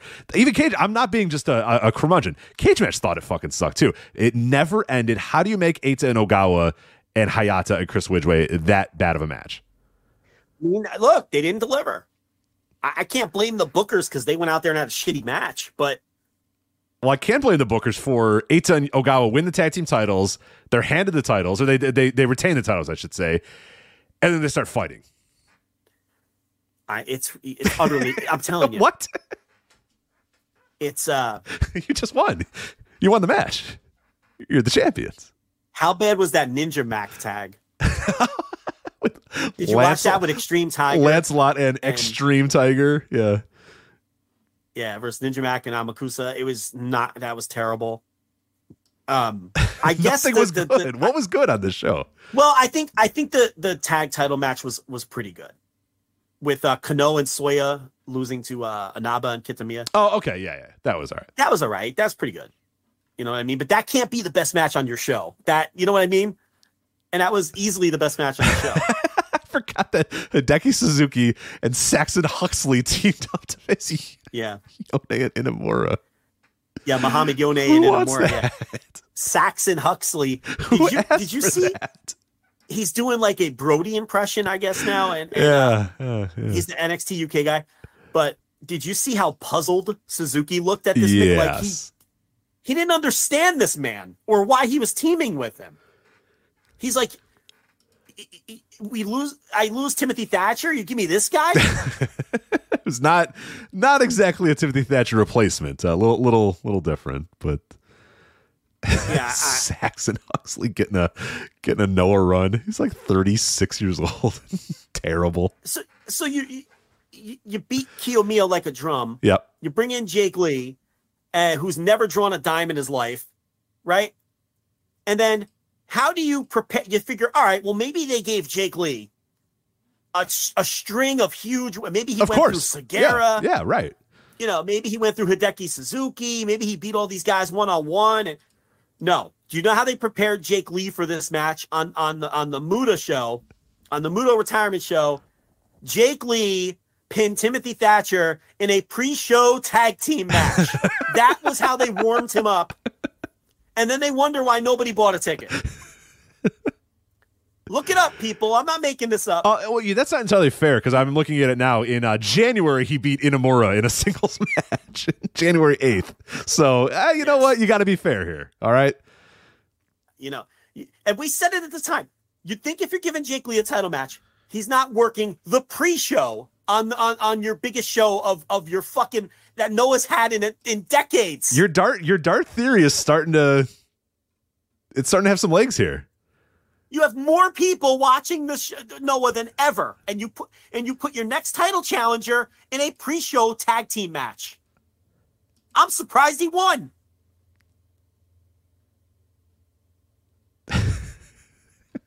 And then you wonder why you got to turn the house lights off. Yeah. There's nobody there. You book a guy terribly who's never drawn a fucking dime. So not only is he already against the 8-ball because he can't draw, and nobody ever wants to see him, and nobody wanted to see him in All Japan, but then you give him your title, but the way you build him up, I don't know.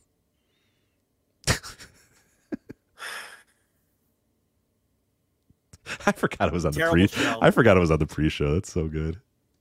Terrible show. And as far as the business, look, don't listen. We don't come here. Don't come here. Tried to warn you.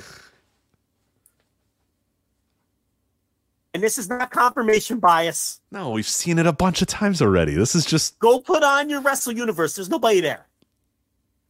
And if you think we're just banging on the show, what does this show have on Cage Match? Right now on Cage Match, Noah Voyage 2023 in Yokohama has 4.72.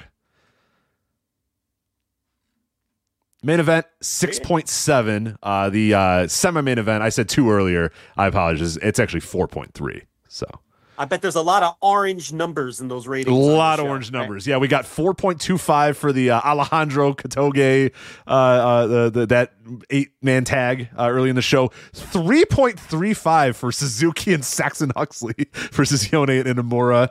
And then Lancelot and Extreme Tiger versus Amakusa and Ninja Mac. 4.04 right now for that. So this had the atmosphere of a funeral. It did. The atmosphere of the show was terrible. I mean, they did, like I said, though, they did get up for the final minute or so of the title match. They did. They were into the near falls and everything. They popped for the title change. They gasped. They did the gasp. I don't think they were expecting it. But outside of that, it was like, watching a funeral. There's no atmosphere because there's nobody there. Rich, there was nobody there. You could hear it too. You could hear when the cheers would happen. It was very hollow. Very hollow. And the show stunk. Yeah. And the show wasn't good. Brutal. But now maybe we know why Kiyomiya lost this match. Yes, let's get to another interesting nugget here. So Kaito Kiyomiya announced that he is going to accompany Keiji Muto to his WWE Hall of Fame induction next week in Los Angeles. He has said it's a learning experience. He's going to sit under the tree of Muto and learn even more that he can from this man as he flies to Los Angeles and walks around the WWE Hall of Fame induction ceremony with him. But Joe, you and I think maybe there's a little something more because people were rightfully dunking. How much more can you possibly learn from Keiji Muto? Why are you such a dork? You're going to carry this guy's bags. You're going to take him to restaurants. You're going to drive him around. You're going to wipe his ass. Like, what are you going to do this weekend with Keiji Muto that's going to really help you? But we tend to think there might be something else going on here. What do you think is happening here with Kaito Kiyomiya?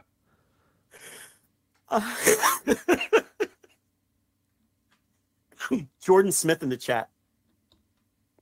Jake Lee coming out looking like a Hanna-Barbera cartoon villain from the 60s. He does. He does. Yeah, he looks like either looks like Jimmy King from Ready to Rumble or he looks like the like a villain on a cereal box or whatever. If you turn your cereal box around. He looks like Dick Dastardly from the Hanna-Barbera cartoon. Dastardly from Crazy Races or whatever. Yeah, or Wacky Races. Oh god. That's great. He does kind of look like Dick Dastardly. Only in our chat where you get that. Dick Dastardly. Yeah. That show rocks. I'm gonna watch Wacky Races when I go to bed. Hell yeah. Look. Hasame is a great account. She does a great job with the translations. Big time Noah fan. And I know she's just putting out there with the companies, but I understand that. But and it's not. I'm not taking a shot. But anyone else who thinks Kaito Kiyomiya is not coming over here to the WWE Hall of Fame on WrestleMania weekend to shake hands and kiss babies and meet the WWE Brain Trust and try to get a job is just charmingly naive. Is that a nice way to put it, Rich? Yeah, that's probably a good way to put it. It's charmingly naive to think that that's not what this is. He's coming over here to network. And if that's why they took the title off him, all right, that makes more sense. But the thing with Noah is their booking never makes any sense. Right. So and the thing with Kaito Kiyomiya, I was thinking about this, Rich. Do a thought exercise for me. Okay, let's do it. Picture all of Kaito Kiyomiya's matches over the last 3 years,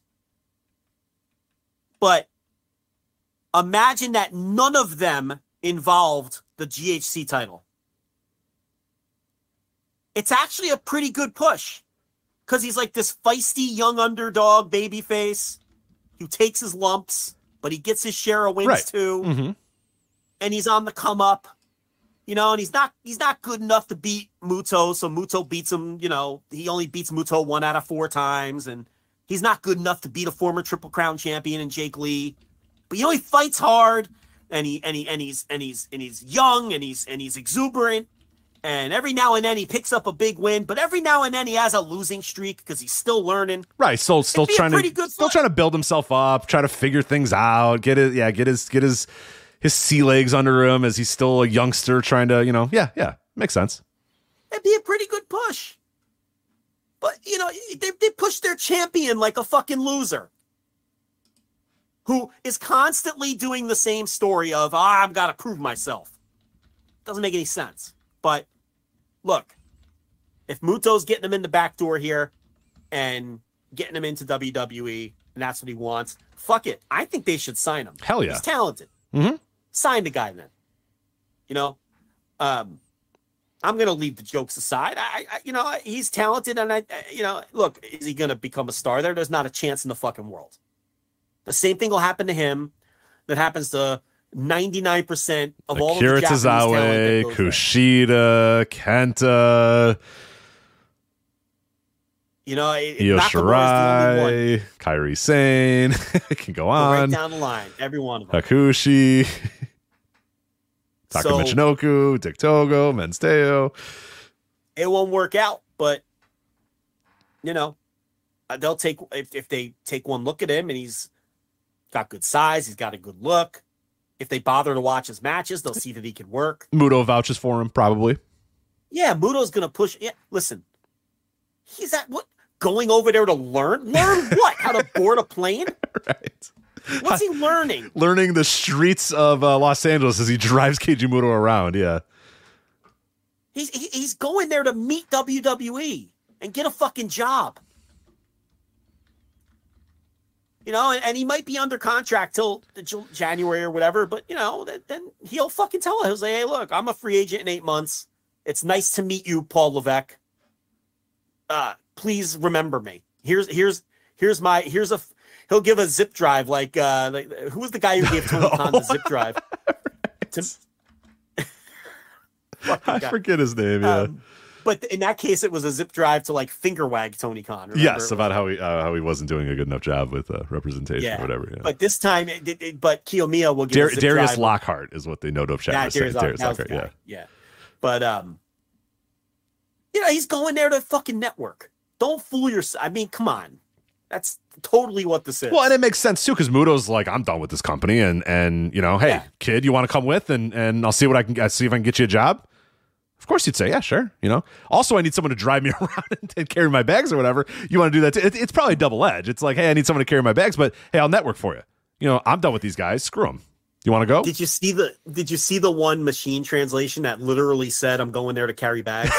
No, I didn't. That's awesome. There's a Google, I think it's a Google translation of one of his quotes, and it literally says, I'm excited to carry bags. Like, you can't make it up. Yeah, that's great. You can't make it up. But hey, look, good for him. If that's what he wants, that's fine. It would also just be another just fantastic chef's kiss to Pro Wrestling Noah over the last 3 years. He'll be better off. He'll make more money, and he's not going to get pushed, but he'll make more money, and he'll learn what all the others have learned. Yeah, he'll get to try it out and maybe buck the trend, even though you're not going to buck the trend. And maybe when he comes back, Noah he'll be viewed as a former WWE, and maybe they'll actually, I don't know, book him like he's not a fucking loser. For one, I don't know, and maybe it'll work out like long term too. Who knows? But We got to get to the All Japan quickly. Yeah, let's talk about good. Let's talk about good Japanese wrestling right now. All Japan is on fire, man. I watched everything. What did I tell you? You were right. I told you beginning of the year. I know. I've caught back up. I was skeptical. I've caught back up all the way. I watched all of the March 18th show, all of the March 21st show. Our 18th was from Korakuen Hall. The 21st was from Ota City General Gymnasium. I loved pretty much everything that I saw on the show. I mean, not all of it's not great, but there was enough stuff to stink your teeth into. The main event of the Korakuen Hall March 18th show, it was Miyahara, Suji Ishikawa, Yuma Anzai, and Yuma Aoyagi versus the Strong Hearts, Shima, El Lindemann, T-Hawk, and Azuchi, Tetsuya Azuchi. And I love that match. And let's talk about a company that understands what it means to push young talent with Yuma Anzai getting the win, defeating, and just how cool was that? Yeah, who'd he pin? Shima. Mm-hmm. How the fuck they talk him into that? I don't know how they talk Booker Man into that. Get Slow and Mike Spears on this one, right? I want to know how the fuck they talk Shima into eating a pin from Yuma Anzai, who's still kind of young boy, who's still pretty young. I mean, he's still got black trunks and a nice cut. You know what I mean? A nice haircut. The Azuchi kid was right there. Yeah, I know. I almost fell out of my chair. I turned around and went 1, 2, 3, ding, ding, ding. I went, what? I'm looking over and I'm like, is that Anzai on top of Shima for this pinfall? What is happening? Couldn't believe it. Proud Loved of you. it. Went back and watched the Korakuens. I thought you were just going to watch the big show. Nah. How about Craig putting in the work? How about that? All Japan Pro Wrestling, baby. I needed to wash my mouth out from the Noah show, so I needed something. I was actually going to surprise you with the result of this match and see if you even believed me. I wouldn't have believed you if you told me Anzai pinned Shima. I'd be like, fuck off, Joe. You're lying. There's no way. Yeah. And guess what? The crowd went absolutely insane for it because they know it's a big deal, and it was a big deal. Yeah, so we've got some people saying that Shima has done jobs to God, but here's the thing: like, what's his connection to Anzai? Like, what's his incentive to put this guy over? Right? Like, he's done jobs in Dragon Gate before, and you know, like his own guys, maybe. Right? But he's doing the mercenary thing again. He's a mercenary now. There's no point. Where's the incentive to help Anzai get over for Shima? Right. You know what I mean? So that's where it's again, like you said, because there was a guy in that match that could easily have just pinned, and nobody would have cared. Right. The optics of it were so much better. So he's helping Anzai. He's helping All Japan Pro Wrestling in a way that a lot of wrestlers would not do that. That's what we're saying. Was the trade-off that GLEAT won more matches on the show? Okay. As is being opined in the chat. Sure, but still. Listen, no one's dumping cold water on this one. I was surprised by this. I think it's a big-time result for Anzai. And I'm very surprised you watch it. Let me ask you this. Did you watch Naruki Doi versus Rising Hayato from the March 14th I still forgot to watch that one. I know. Alan told me and to watch Alan even told me. I know. And then the show started and someone said something about that match and I was like, fuck, I missed that. I still haven't watched it. I'm so sorry. Yeah, that's well, hey, don't apologize to me. You're the one missing a quality match. No, I've heard. I need to change that this weekend. No, it's a really good match. Doi is having an excellent year.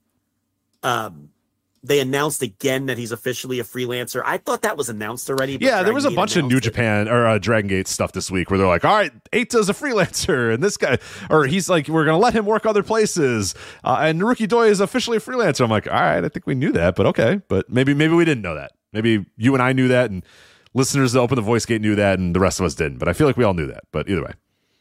I have to apologize to Rising Hayato. He's good, Rich. I've seen enough. He's good. Okay, you're in. I don't like the gimmick. I don't like the Icky Man thing. I never do. But the guy can go. He should have been probably, by all rights, most improved wrestler. Who won most improved anyway? I don't even remember. Most improved in the Observer last year. Let me find out. I don't even remember. Probably should have been Rising Hayato. It was probably fucking Dolph Ziggler for the 9th year or something. Ali. Yeah. But no, he's good. I got to give it to him. The Acclaimed were your most improved this year. All right, I can buy that. That's fine. That's not a bad pick. Did he finish in the top 10 at all, Rising Heihachi? That I don't know. I only have the top 3 here. Okay. Kento Miyahara versus Yoshiki Inamura was the semi, and Miyahara is having these cool singles matches after losing the title, and that was another one. So that was another match worth people's time on that show. I love how they're using Voodoo, they're using the Saitos. Oh, they've nailed it with them. Yeah, because they're just fucking, they look grimy as hell. They got long, greasy hair now. They're wearing T-shirts. They look like shit. But that's what they should. They do look like shit, and they're not good. Yeah. So this is exactly how you should use them. They pivoted. I'm so glad they pivoted. They tried to tell us, oh, these guys are amateur wrestlers, and they hot realized prospects. Yeah, and we knew it at the time. We're like, these guys are not that good. When are they going to realize this? And they very quickly realized, all right, you guys are just fucking indie scummers now. Are you guys cool with that? And yeah. And it works. It works for them. It works for them. Their energy is perfect for it. But we should talk about the big show at the Oda City Gym, 1776, the announced attendance. And this is what we're talking about.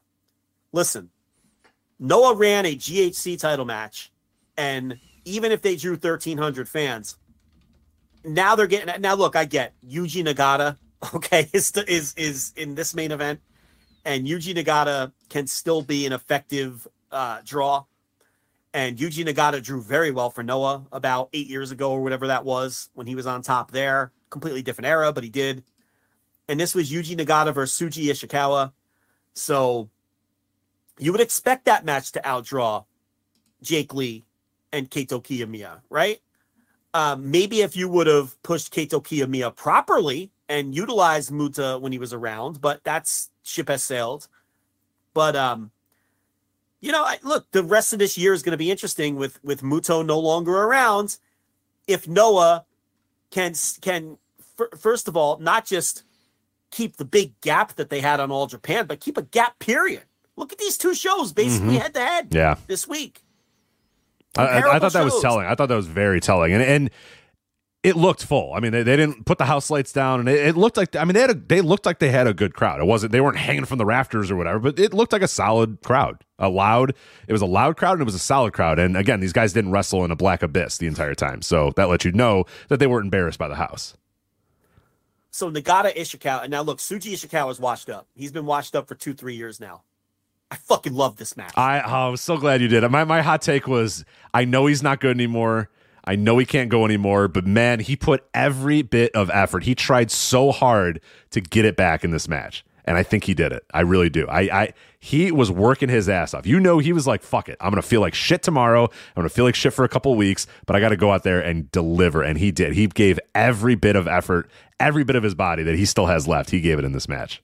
He did what he could. Yep. He can't move around real well. He takes ugly-looking bumps. But Yuji Nagata squeezed every last ounce out of Suji Ishikawa, and Ishikawa went out there and worked as hard as he could at this stage of his career. And by the end of this fucking thing, I thought this match was great. I might be the high man on it. I went like 4.5. I fucking love this match.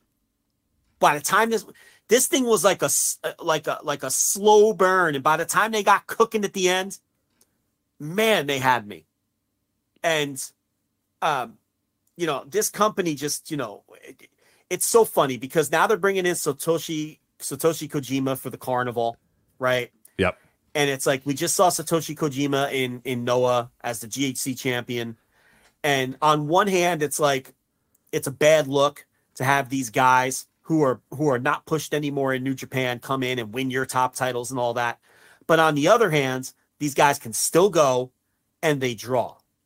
People like them. And you can draw in these smaller promotions with guys like Yuji Nagata and Satoshi Kojima working in prominent roles, and they're effective in the ring. They're not going to embarrass themselves in the ring. They've barely dropped off at all from what they were 5, even 10 years ago.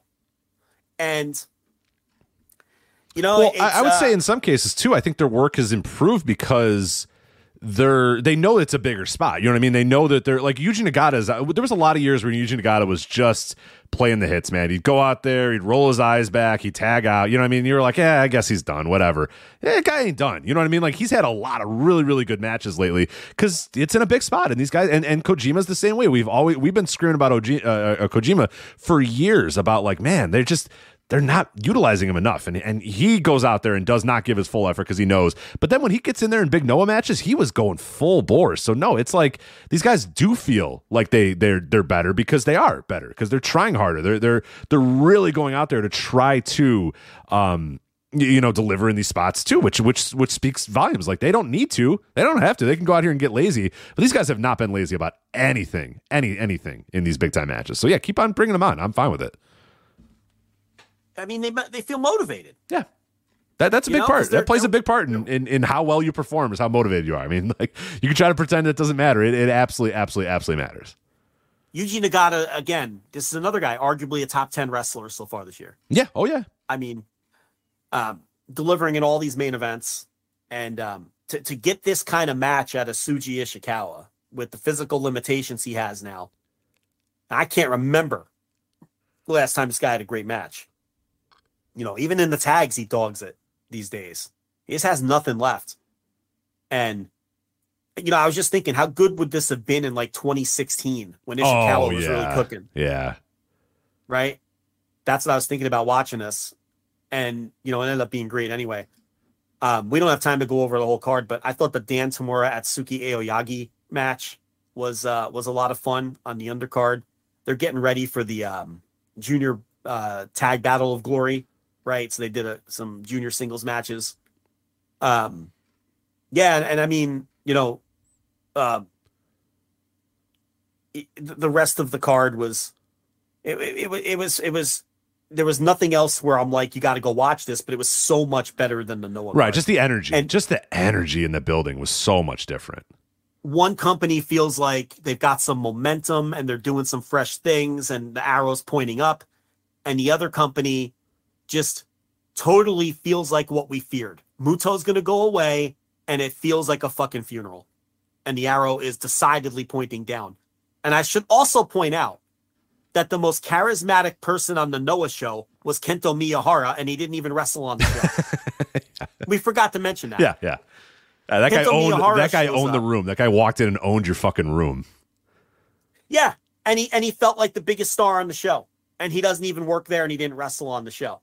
And we should also mention on this All Japan, because they're doing the interpromotional stuff, that Kongo shows up, Kano and Manabu Soya show up, and Soya is going to be the other champion Carnival guy, and they win the All Japan Tag Team titles. So, you know, All Japan, again, a company that knows what they're doing from a booking standpoint, because they have the Invaders come in and win their titles. And you know, you when you're doing these kind of stories, you have to be a little unselfish to put some heat and to give the other side some credibility. Right.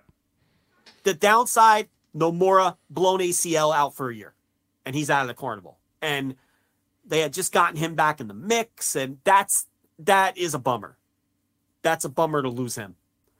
But yeah, that was notable as well. And you know, these companies are working together, and it's just such a dichotomy in how one of them actually feels fun, vibrant, and exciting, and the other one feels like, you know, fuck, I gotta watch this shit. Yeah, well, and just even the Noah guys in All Japan too, like Kano and Soya felt like a fucking $1 million, man, coming into Otis City as the Invaders. I just, you know what I mean? Like there was just an energy about those guys walking in the building. I was like, man, Kano, like maybe we got to get this guy out of here and put him in All Japan, man, because I could love some Kano in All Japan all the time.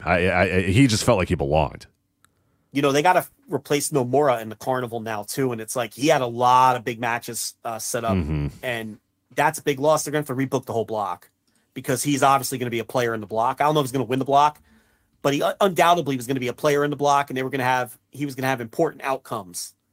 So they're going to have to find a replacement for him. They just filled the 2 X spots with Kojima and Soya, and now they're going to have to find a replacement for Nomura, and that's a big loss because he definitely was going to have some important storylines coming out of that. Whether he was going to win his block or win the tournament, I don't know, but he was definitely going to be a player and have some important matches. So that really is a bummer.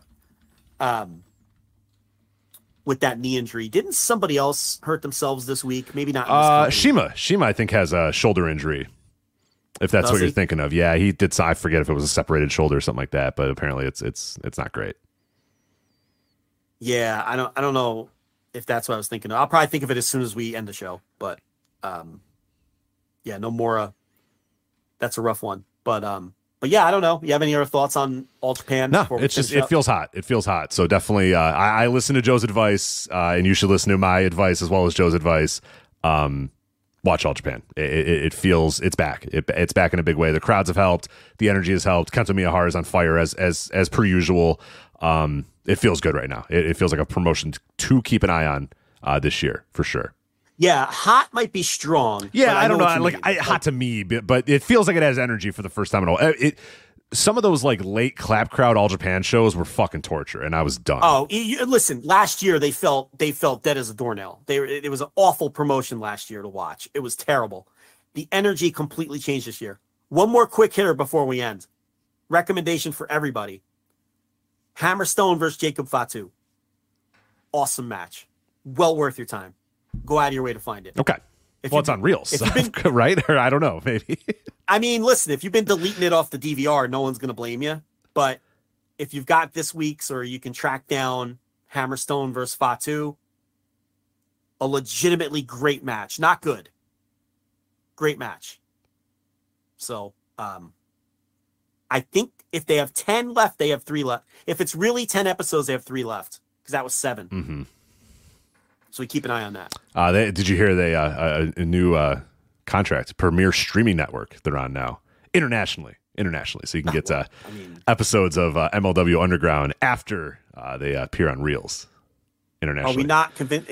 Are we sure that's not made up? Premier Streaming Network? No, it's a real thing. That's a real thing. It's a real thing? It's a real thing. Yeah, there's Wrestle Pro Alaska is on the Premier Streaming Network, the show I saw in Alaska. So yeah, they got some big hitters on the Premier Streaming Network. Now, what does that mean for Pro Wrestling TV or whatever the other one that MLW was on that they're no longer on? I don't know about that. I can't tell you about the future of Pro Wrestling TV. You ever play fantasy baseball with a guy who just has an itchy finger for trades and just makes trades all the time? And yes. You're like, this guy's ruining the league because he makes 3 trades a week. I don't know who's on what team anymore. The trades are dumb. By the end of the year, his team stinks, but he just likes to wheel and deal and make trades. That's Court Bauer. He just likes to. Likes to make a deal and send a press release. There's nothing that man loves more than sending a press release.